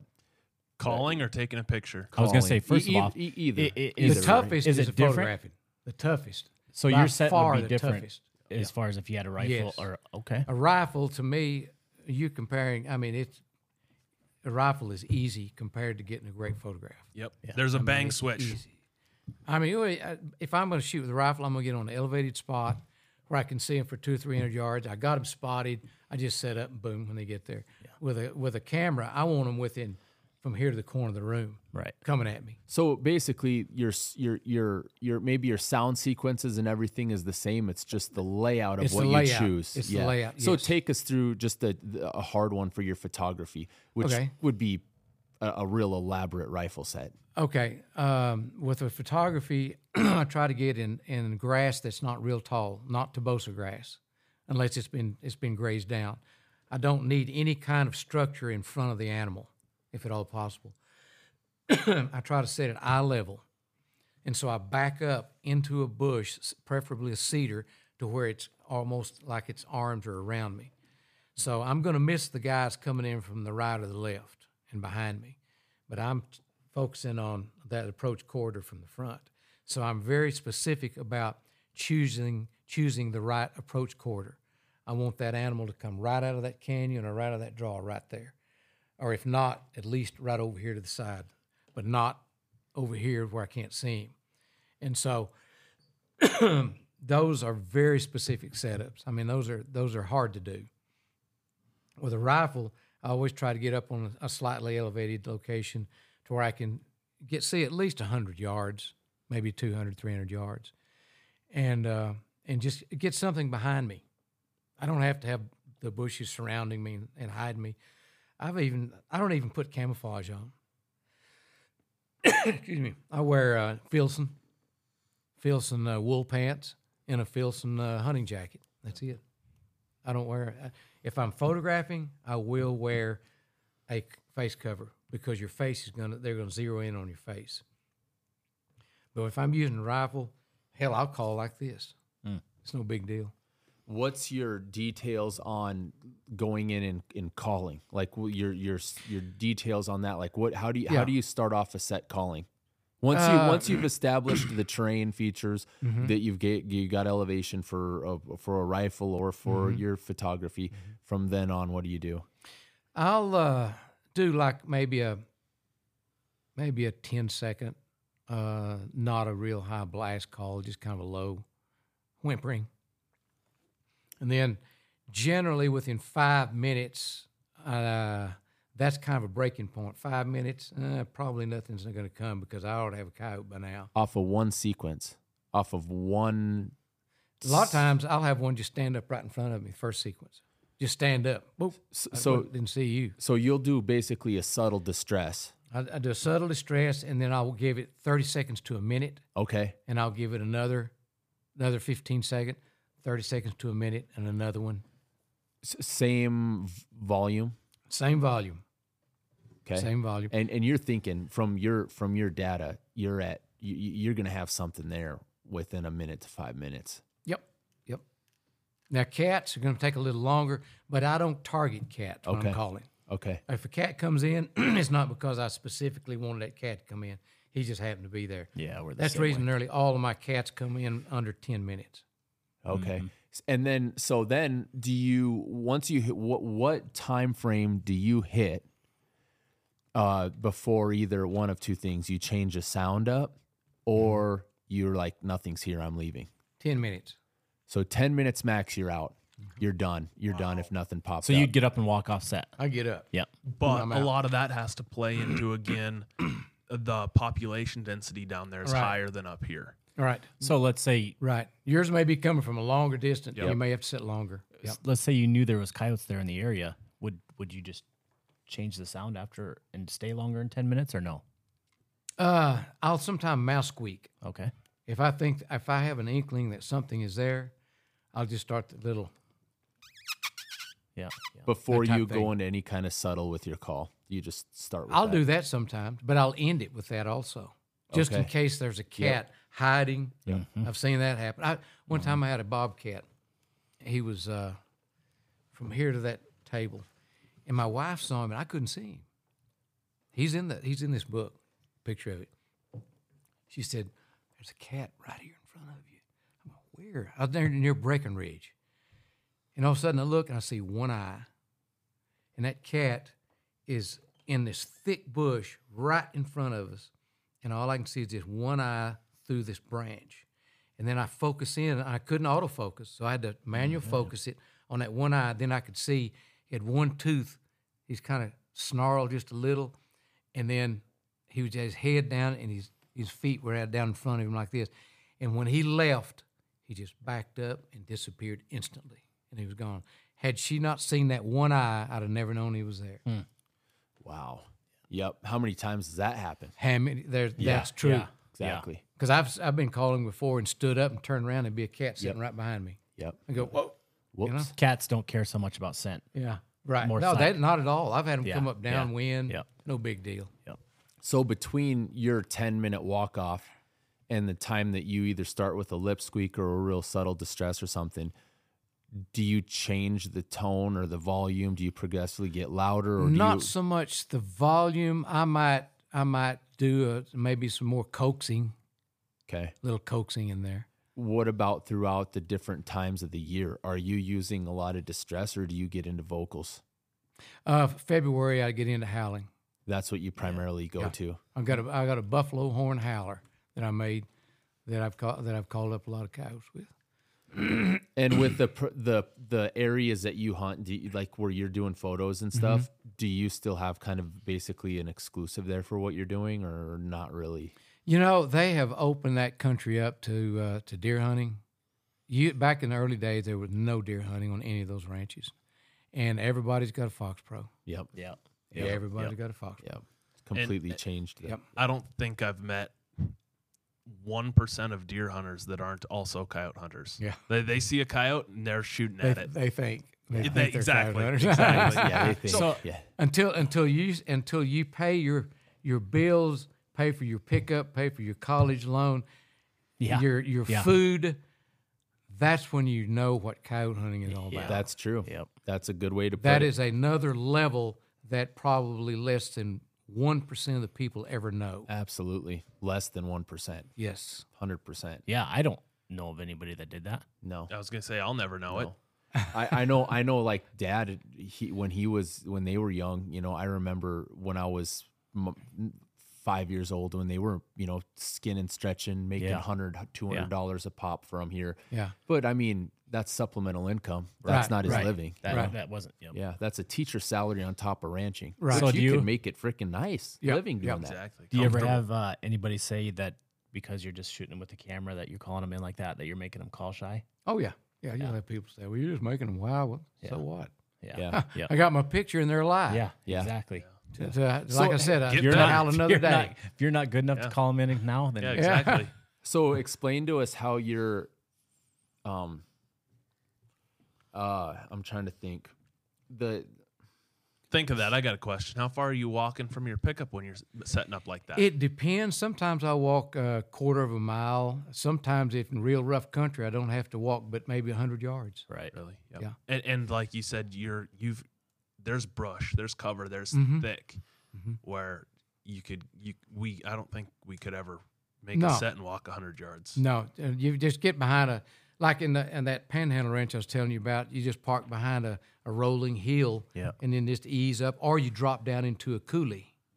Yep. Yep. And I remember one day I had two guys with me. One of them was a magazine editor for Predator Nation, and so there was this vast region below us of just open grassland. There was a herd of cattle down there. I knew there was a coyote down there. There had to be one. So I said, guys, we cannot skylight ourselves. We've got to go down this coulee. So I took off, and back then I could run a little bit. I can't now with my knee. But we were just trotting down the dry coulee bed, down low, our heads below grass level. And then when we got out to the opening mouth of the coulee, I set one over to the right, another kind of out in front, and me over here, because I didn't care if I shot him or not. I just one of these guys. I mean, within 3 minutes, boom, Yeah. there he was. On your sets that you're walking in 100 yards, will you get in there and set for a little while? Let it settle down, or you? Yeah, Is that not a long time, maybe a couple of minutes. Okay. What's a coulee? A washout A draw? washout. A Gotcha. washout. Yeah. I assumed. An arroyo. Yeah. I assumed, but I'd never heard it called the coulee, so I Yeah. wasn't sure. I think that's more of a Montana thing, probably. We had a guy that came up here, it's been 15 or 20 years, that had a show on the Sportsman Channel. Mossy Oak had a show, and it's the first time I ever did anything like it. And the only reason that I really did it was because the videographer, the guy the cameraman for the company is now a really good friend. He lives down in Texas, in Sherman, Texas. Okay. I'm not sure if you know where that is or not. Oh, yeah. But we killed like 20 coyotes in 2 hours of film time. We killed like a quint, a quad, a triple, a double, a bunch of singles, all on video. And he had some terminology. The guy from Mossy Oak, he called all of our draws drainages, and we were making fun of him. Just 'cause it's the same thing but different. Yeah. So how has your attitude changed over the past 30 years, transitioning from actually killing them to filming more of them? Big, real big. Explain it. Go into detail on what you think about about all of that. A reverence for life. Yeah. You get that way when you get older. Yeah, I'm getting. You and I've talked. I'm that way. I'm already going there. Yeah, It's a reverence for, and coyotes to me are not an enemy. I love them. They represent a wildness that once the wolf represented, although not as savage as the wolf was, and as dangerous on livestock. And I love to hear them howl. They are the epitome of wildness to me, and just neat country, big wide open ranch country. I like it. Yeah. And you have to be 72 to think like this. You think that animal 10 minutes ago was out just trying to make a living, and then he heard me, and he came to me looking for something to eat to curb that hunger, and I killed it. Okay, I got his weight, I got his gender, got his age, got a blood print, but he was just trying to make a living like me and you, like you and I. We're just trying to make it. And that's the way you start thinking after a while. And that's what's made me change. Yeah. I was going to say, is there any one specific thing that made you switch from a gun to a camera? No, it's been gradual. Yeah. Real gradual. that's cool though, and 100% respect that. Yeah, I mean, big time. Especially the legitimacy that you have from literally making a living on them to what you're doing now. Yeah. Yeah, that's just a freaking awesome transition and story. I'm glad you appreciate it. Yeah, for sure. Absolutely. So do you still kill coyotes? Oh, yeah. Regularly? About, I may get 30, 35 a winter, but it's to keep my notes alive. Yeah. Because I know that once understand I miss that year, there's a break in over 40 years of notes. Yeah, that has a lot of value. I mean, does. even though you're taking the lives of coyotes, similar to what we're doing, we're taking them on the camera. I can always go back. My kids can always go and look at how we did it, the hunt. What happened during that hunt. It was fun. We killed something, but there's something else there for people to preview. Right. We can explain it, and I don't know if you want to use the word justification. There's justification there with what you're doing in your journal, because who knows what that's going to be in 100 years. And your video is it's still data. It's not the hard data. It's not DNA like Wyman's getting, but your video of that coyote coming in, it's still information one way or another. And ultimately, my information is intended as the form of entertainment. Where people are. I'm honestly, whether it's fur or not, trying to capitalize on a situation where we would be doing it whether or not we were filming or not, because of the the lifestyle that we live with the livestock.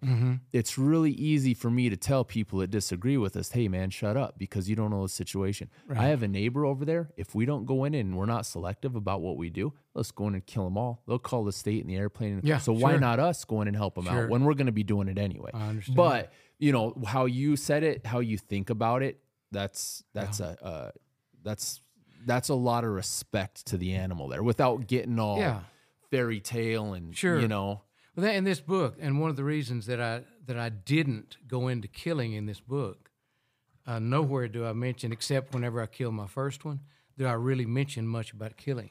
It's all about the art of calling. Yes. how to call, whether you want to photograph them, if you want to shoot them, that's your deal, or just observe them. But it's just the art of calling predators. And, I mean, I could have put pictures in there of me with 50 coyotes hanging up behind me. I did, you know, and you had turned so many people off. Yeah. I just wanted to explain that the art of calling is truly an art form that I found that one instance of where it was mentioned in 1854 when Marcy was doing the Red River expedition, and his Delaware Indian guide, as he put it, used a small instrument to imitate the bleat of a young antelope, to call antelope into with rifle range so they could get larder for their food. And they called in a darn mountain lion that almost got them.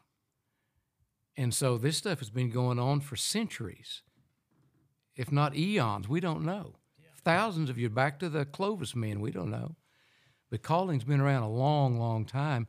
And I just wanted this book to be the art of calling an animal, not necessarily killing him. Yep. You can use it to kill, but you can use it to photograph. You can use it to study their behavior. It's just about calling. Awesome. Do with it what you want. The end result. That's your deal. That's your deal. After you get the book and look at it, do what you want to do. I think that's cool. Yeah. I'll post under this video. I'll post a link to that. Okay. To that. Thank you. To your wherever you can buy it. Yeah. WymanMeinzer.com. Yep. I'll post a link to buy the book, and then the same thing we did on Predator Masters. How many predator hunting books have you done? Oh, this is only one. Okay, somebody else on Predator Master said that they had another one of your books. It's called Coyote, and it's just about the natural history of coyotes. I did that book in 1995. Okay. Yeah. It's just basically about just nothing to do with hunting. This is the history of biology mostly. Biology, and I've got a picture of an Indian pictograph of a coyote and a jackrabbit, dating back that the Indians reverence they had for the coyote. Wow, that would have been a really good one to end on, the last 5 minutes of what you're saying. But what's your take on? I mean, we kind of got your opinion. What's your take on how things are going in the industry? I know you said you didn't like it, okay, I do not like predator contests at all. I do not like predator contests. I'm in line with that. Yeah, weird. But without me getting all freaking stoned to death over it. Yeah. It's one of those things where I'm just not going to disagree with you. Yeah, I agree with that. But that's where I kind of keep myself distanced from. It is. Number one, there's a lot of cheating going on. Absolutely. Yeah, when money's involved, that should happen. That's going to happen. Yeah, but 100%. To me, people say, well, why don't you go and do a contest? I said, to me, it's between me and the coyote. Yeah. It's one-on-one, like playing a game of basketball, one-on-one. Who can dribble better, good enough to get to the basket and make the goal. If a coyote's better than me, he's going to get away. If he's not better than me, I'll either shoot him or I'll get a good photograph. It's not about, I killed 15 coyotes last night, and 10 bobcats. I've done it. I don't know. I don't have to prove to anybody that I've done it. I've killed coyotes out to 868 yards. I know what I'm capable of doing. I don't have to prove it to anybody. But it's very personal to me, calling coyotes. It's either I hunt them and I don't mix it. I either hunt to kill or I hunt to photograph, but I don't mix them. I used to a little bit, I'd take a photograph and then I'd try to shoot them. Every once in a while I'd do it. Every once in a while I'd go, nah, I better keep just one thing at a time. And so, but it's coyote calling to me is a personal thing. It's not about, showing somebody that I've called up, 30 coyotes in a day. Like 3 years ago, I did. In 4 hours, I called up 30 coyotes one morning on one big ranch. And I don't tell people that except for you guys, your fellow callers. Yeah. I don't go around writing about it or anything. It's just that it's just a personal thing. It's one-on-one. It's me and a coyote, him or me, whether it's with a rifle or with a camera. and I'm not trying to be a big shot. I'm not trying to tell somebody that I'm a big white hunter or a brown hunter or whatever color you want to call it. You want to get out of that level, but it's just that it's just I don't know. That's a good way to put it, though, because there's literally less than 1% of people that have actually sustained a living on that animal. So you automatically have a completely different view. You automatically have a completely different respect. When something is your livelihood, it's different. Yeah. It's different than, that's really honestly how you said that, why we are try to, like I said a couple times, distance ourselves from a lot of people, because it's just it's literally just a weekend hobby event, and without getting into it, but that's like the contests. Yes, it's fun. Granted, it's fun what we're doing. Yeah, but there's a lot more to it. Yeah, and the people that follow us are similar to the people that follow you. Respect it. Good. They understand it. Good. The people that don't, it's go whatever. Yeah. What's your take on the anti-hunting situation right now? Like how regarding? I think most of them are goofballs. Because hunting is essential. It's essential because we don't have a natural environment, whether it's habitat, whether it's predator-prey relationship. It's out of balance anymore. It's the way man does things. Exactly. I'm sorry. Yep, that's how it is. We screw things up. Yep. And so you have to hunt. Deer. I'm not a big deer hunter. Only reason I kill a deer is for meat. If I didn't have to eat venison, because I've had a stent in 2016. My doctor said, don't eat a bunch of beef. About every 2 weeks, I'll eat beef. But other than that, all I eat's venison for meat. Wow. If I didn't have to do that, I'd never kill a deer. Yep. Never kill a deer.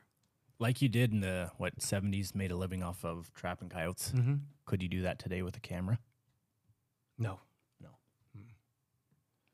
It's changed. Yeah. Everything has changed. Yeah. Even magazines, I'm telling you, the magazines exactly. have changed in the 80s. And if I'm going over time, just tell me. No, in the there 80s, is no time. Was almost like the Wild West for photographers. Yes. Yeah. I could call Field and Stream, Sports of Field, Outdoor Life, and say, hey, I'm headed to Alaska. Would you buy me a plane ticket and you get the first shot at my images? They'd buy me a plane ticket to Anchorage. And they'd get to see all my grizz pictures, all my elk, moose, my caribou, my moose.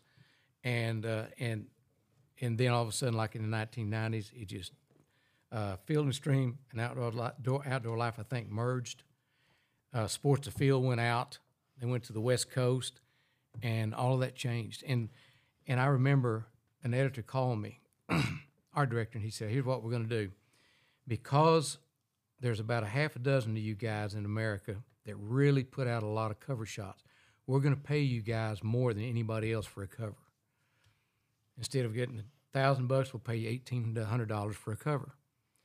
And those days are gone. There's no way. So when they would say, for example, pay for your room and board, your ticket or whatever, in exchange for that, would they get exclusive rights to use any photo that they wanted to that you took? Yeah, they'd pay me for it. Okay. They just wanted to get exclusivity. So what that's doing is just giving them the first chance to look at it. Shot. Okay. And there was nothing, there was nothing. They're out. And then what happened was digitization. Everything's digital now. So there's no magazine. Like when I was in high school, that's the first thing, that's all I would do. I'd go to the book rack and I would read Outdoor Life, Field and Stream. Those would be the first two books I can remember plain as day throughout any time in high school or grade school that I had access. That would be, I probably seen your stuff in there and didn't even know it. Yeah. And now it's all BS digital. It's you're on your phone. The photos, I think it's really diluted the value of what photography is. It has. I tell you that to me, I loved really to be published in Sports of Field. To me, of the big three, they call them the big three in New York. Sports of Field was really the tops, even though they didn't pay as much as maybe the other two guys. That was the most artsy magazine, and I liked my work being in a real magazine that explored the artistic side. Exactly. And so when Mam and I knocked the cover down on Sports Afield, I felt good. Awesome.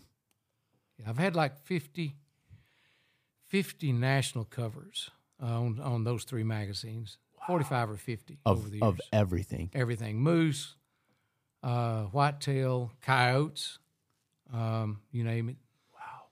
That's a feat in itself, man. That's a less than 1%. And I've got them all. Yeah. I have all those covers. What are you doing with your pictures, your camera nowadays? I shoot a lot of real estate. Okay. Yeah, but I still call coyotes and Just take for your pictures. own- Oh man, just for I yourself. I'll never stop that. You'll do that forever. Oh, that's yeah. what I was going to say. Yeah, I love it. That's for everybody that's watching this that follows all the way through to here. You guys have to. You sent me the link. The Yeti did for you. Yes, It's what is it? A 2 or 3 minute trailer? 7 minutes. 7 minutes. 7 minutes. Well, it seems like 2 minutes because it's so well put together. 7 minutes. Yeah. Awesome short story. They short call them document. short films. Yes. Yeah. They brought this huge crew in. It was like they shot for 3 days, had 3 major cameras. I mean, we're talking about the ones on your shoulder. Reds. Yeah, big boys. And they had 2 drone teams. And I don't know how many backup people that were sitting waiting for us to come out of the field. They had tables set up, computers, taking the images, working them up. I mean, and the video, man, it was awesome. There's no telling how much they cost. Is it a YouTube video or Yeah, what? it's on YouTube, dude. It's 4K and it is. Is that It's was just that pretty it's- recent?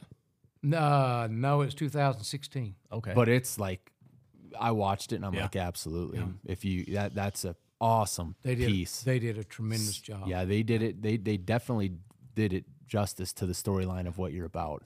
Yeah, I think they did. And I tell you what, the 2 boys that own that, or I think it went public, but they are really cool dudes. I've been to their ranch before. The Yeti guys. Yeah. They're nice guys. And hunt, oh my Lord. Deer hunters, oh my word. They own ranch. They own a ranch in Kansas.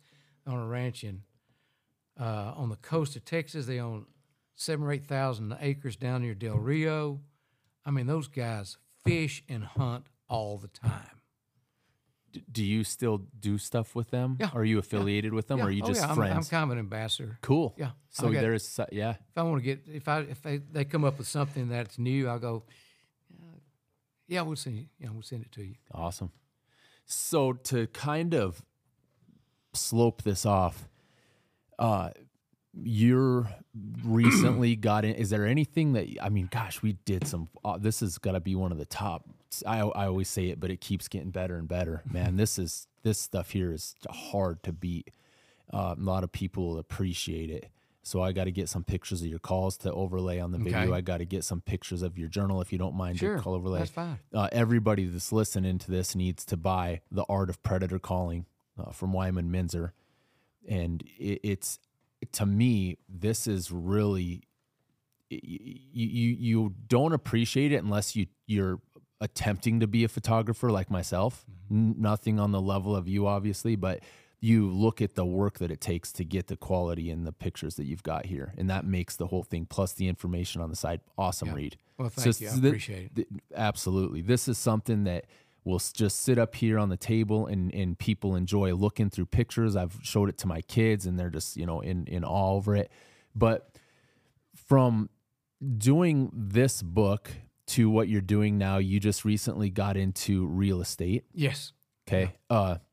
What's your future like? You have already said you're going to keep calling. You're going to keep photography. You're going to keep maintaining your journal, which is going to involve hunting. Yes. What's the rest of your in what you would like to see happen with the way things are going now for yourself? Well, as a real estate agent, I want to sell land, obviously. As a person who was raised on a ranch, my father was born in 1918. He worked old men born in the 1800s, and I worked alongside them before they died. I really respect ranches being held together. Unfortunately, they're being broken up and disseminated among the kids, and I hate to see that, but I'm a sorry-ass real estate agent. I'll do it. Whoops. But anyway, but no. One thing nice about it, I get to see a lot of neat country. Yeah. Yeah. I don't know for sure, but I can only imagine that's got to be a good gig for you right now in life. It is, and my wife is the biggest plus in it, because I mean I show the land. Having a background in wildlife biology. Yes, I can talk the wildlife. I can talk the grasses. I was 2 years on the plant team at Tech. We won the Nationals 1 year, and we blew it in Boise, Idaho the second. I gave presentations at the international meeting for the Society of Range Management in Tucson as a senior on my coyote research. So I can talk all this stuff. Yeah. She's the one that does all the paperwork. Yeah. So we're a good team. You solidify the sale. She just does all the BS with the paper. Yeah, that's cool though. That's good. That's good for you on that. That's awesome. Are you just strictly in Texas then? Real estate? She's getting hers in Oklahoma as well. Okay. So you'll work with her then, and you'll travel down. I can take photographs, but I can't discuss. Gotcha. That's against the rules. Okay, so you're strictly limited. Photograph. Yep. You're limited to exposure in Texas. Yes, just Texas. Okay, cool. Is there anything else that you'd like to tell guys? I don't know if you've even seen our work or seen what we do, but anything. I have looked at your Instagram. Yes. Anything that you would like to explain, talk to guys that are listening to us for information or anything that you can think of? Just enjoy the sport. Just enjoy it. I mean, I have for 58 years. I've loved it. Since that first coyote I called in, I've been absolutely hooked, like the toughest drug that you'll ever get on. And be fair to the animal. Be fair to the animal. Don't go out and act like a jerk and shoot animals with underpowered guns if you're going to hunt. Be fair with them and like you don't go shoot an elk with a .22 Magnum. Don't do that. Same thing with predators. They got a life. They got feelings. Which is why you don't go online. Don't go there. Yeah, I 100% am in compliance with everything that you've said the whole time you're here. So yes, thank you. Oh, I'm just trying to think, man. This was a good one. This was awesome.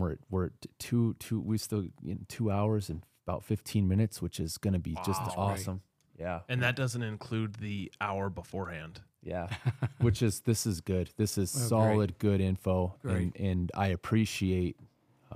Well, I'm honored to be here. I really am. I appreciate you guys having me. Anytime. I wouldn't mind doing another one. So okay, that's you bet. Yeah. Buy the book, guys. I'll post this all over Facebook. And I will sign it to whomever.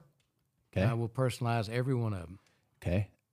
That's the way they'll contact you, and they can just send a message right to your website. Right to my wife, and she will come in there and put me to work. You want to leave that journal for a couple months? We'll fill in the. You got something coming up. You can't go out, right? Yeah.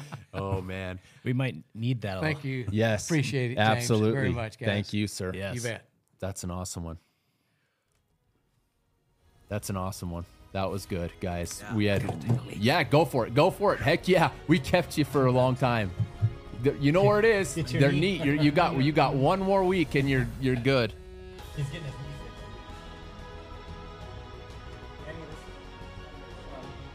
All right, guys. I hope you enjoyed it. That was a good one. Wyman Meinzer, and that'll go down as probably one of the top ones that we've done. Be sure to check out the book. I'll have a link in the YouTube video, if I can post a link, which I think I might be able to do on Spotify or Anchor. I'll do it. We're out, fellas.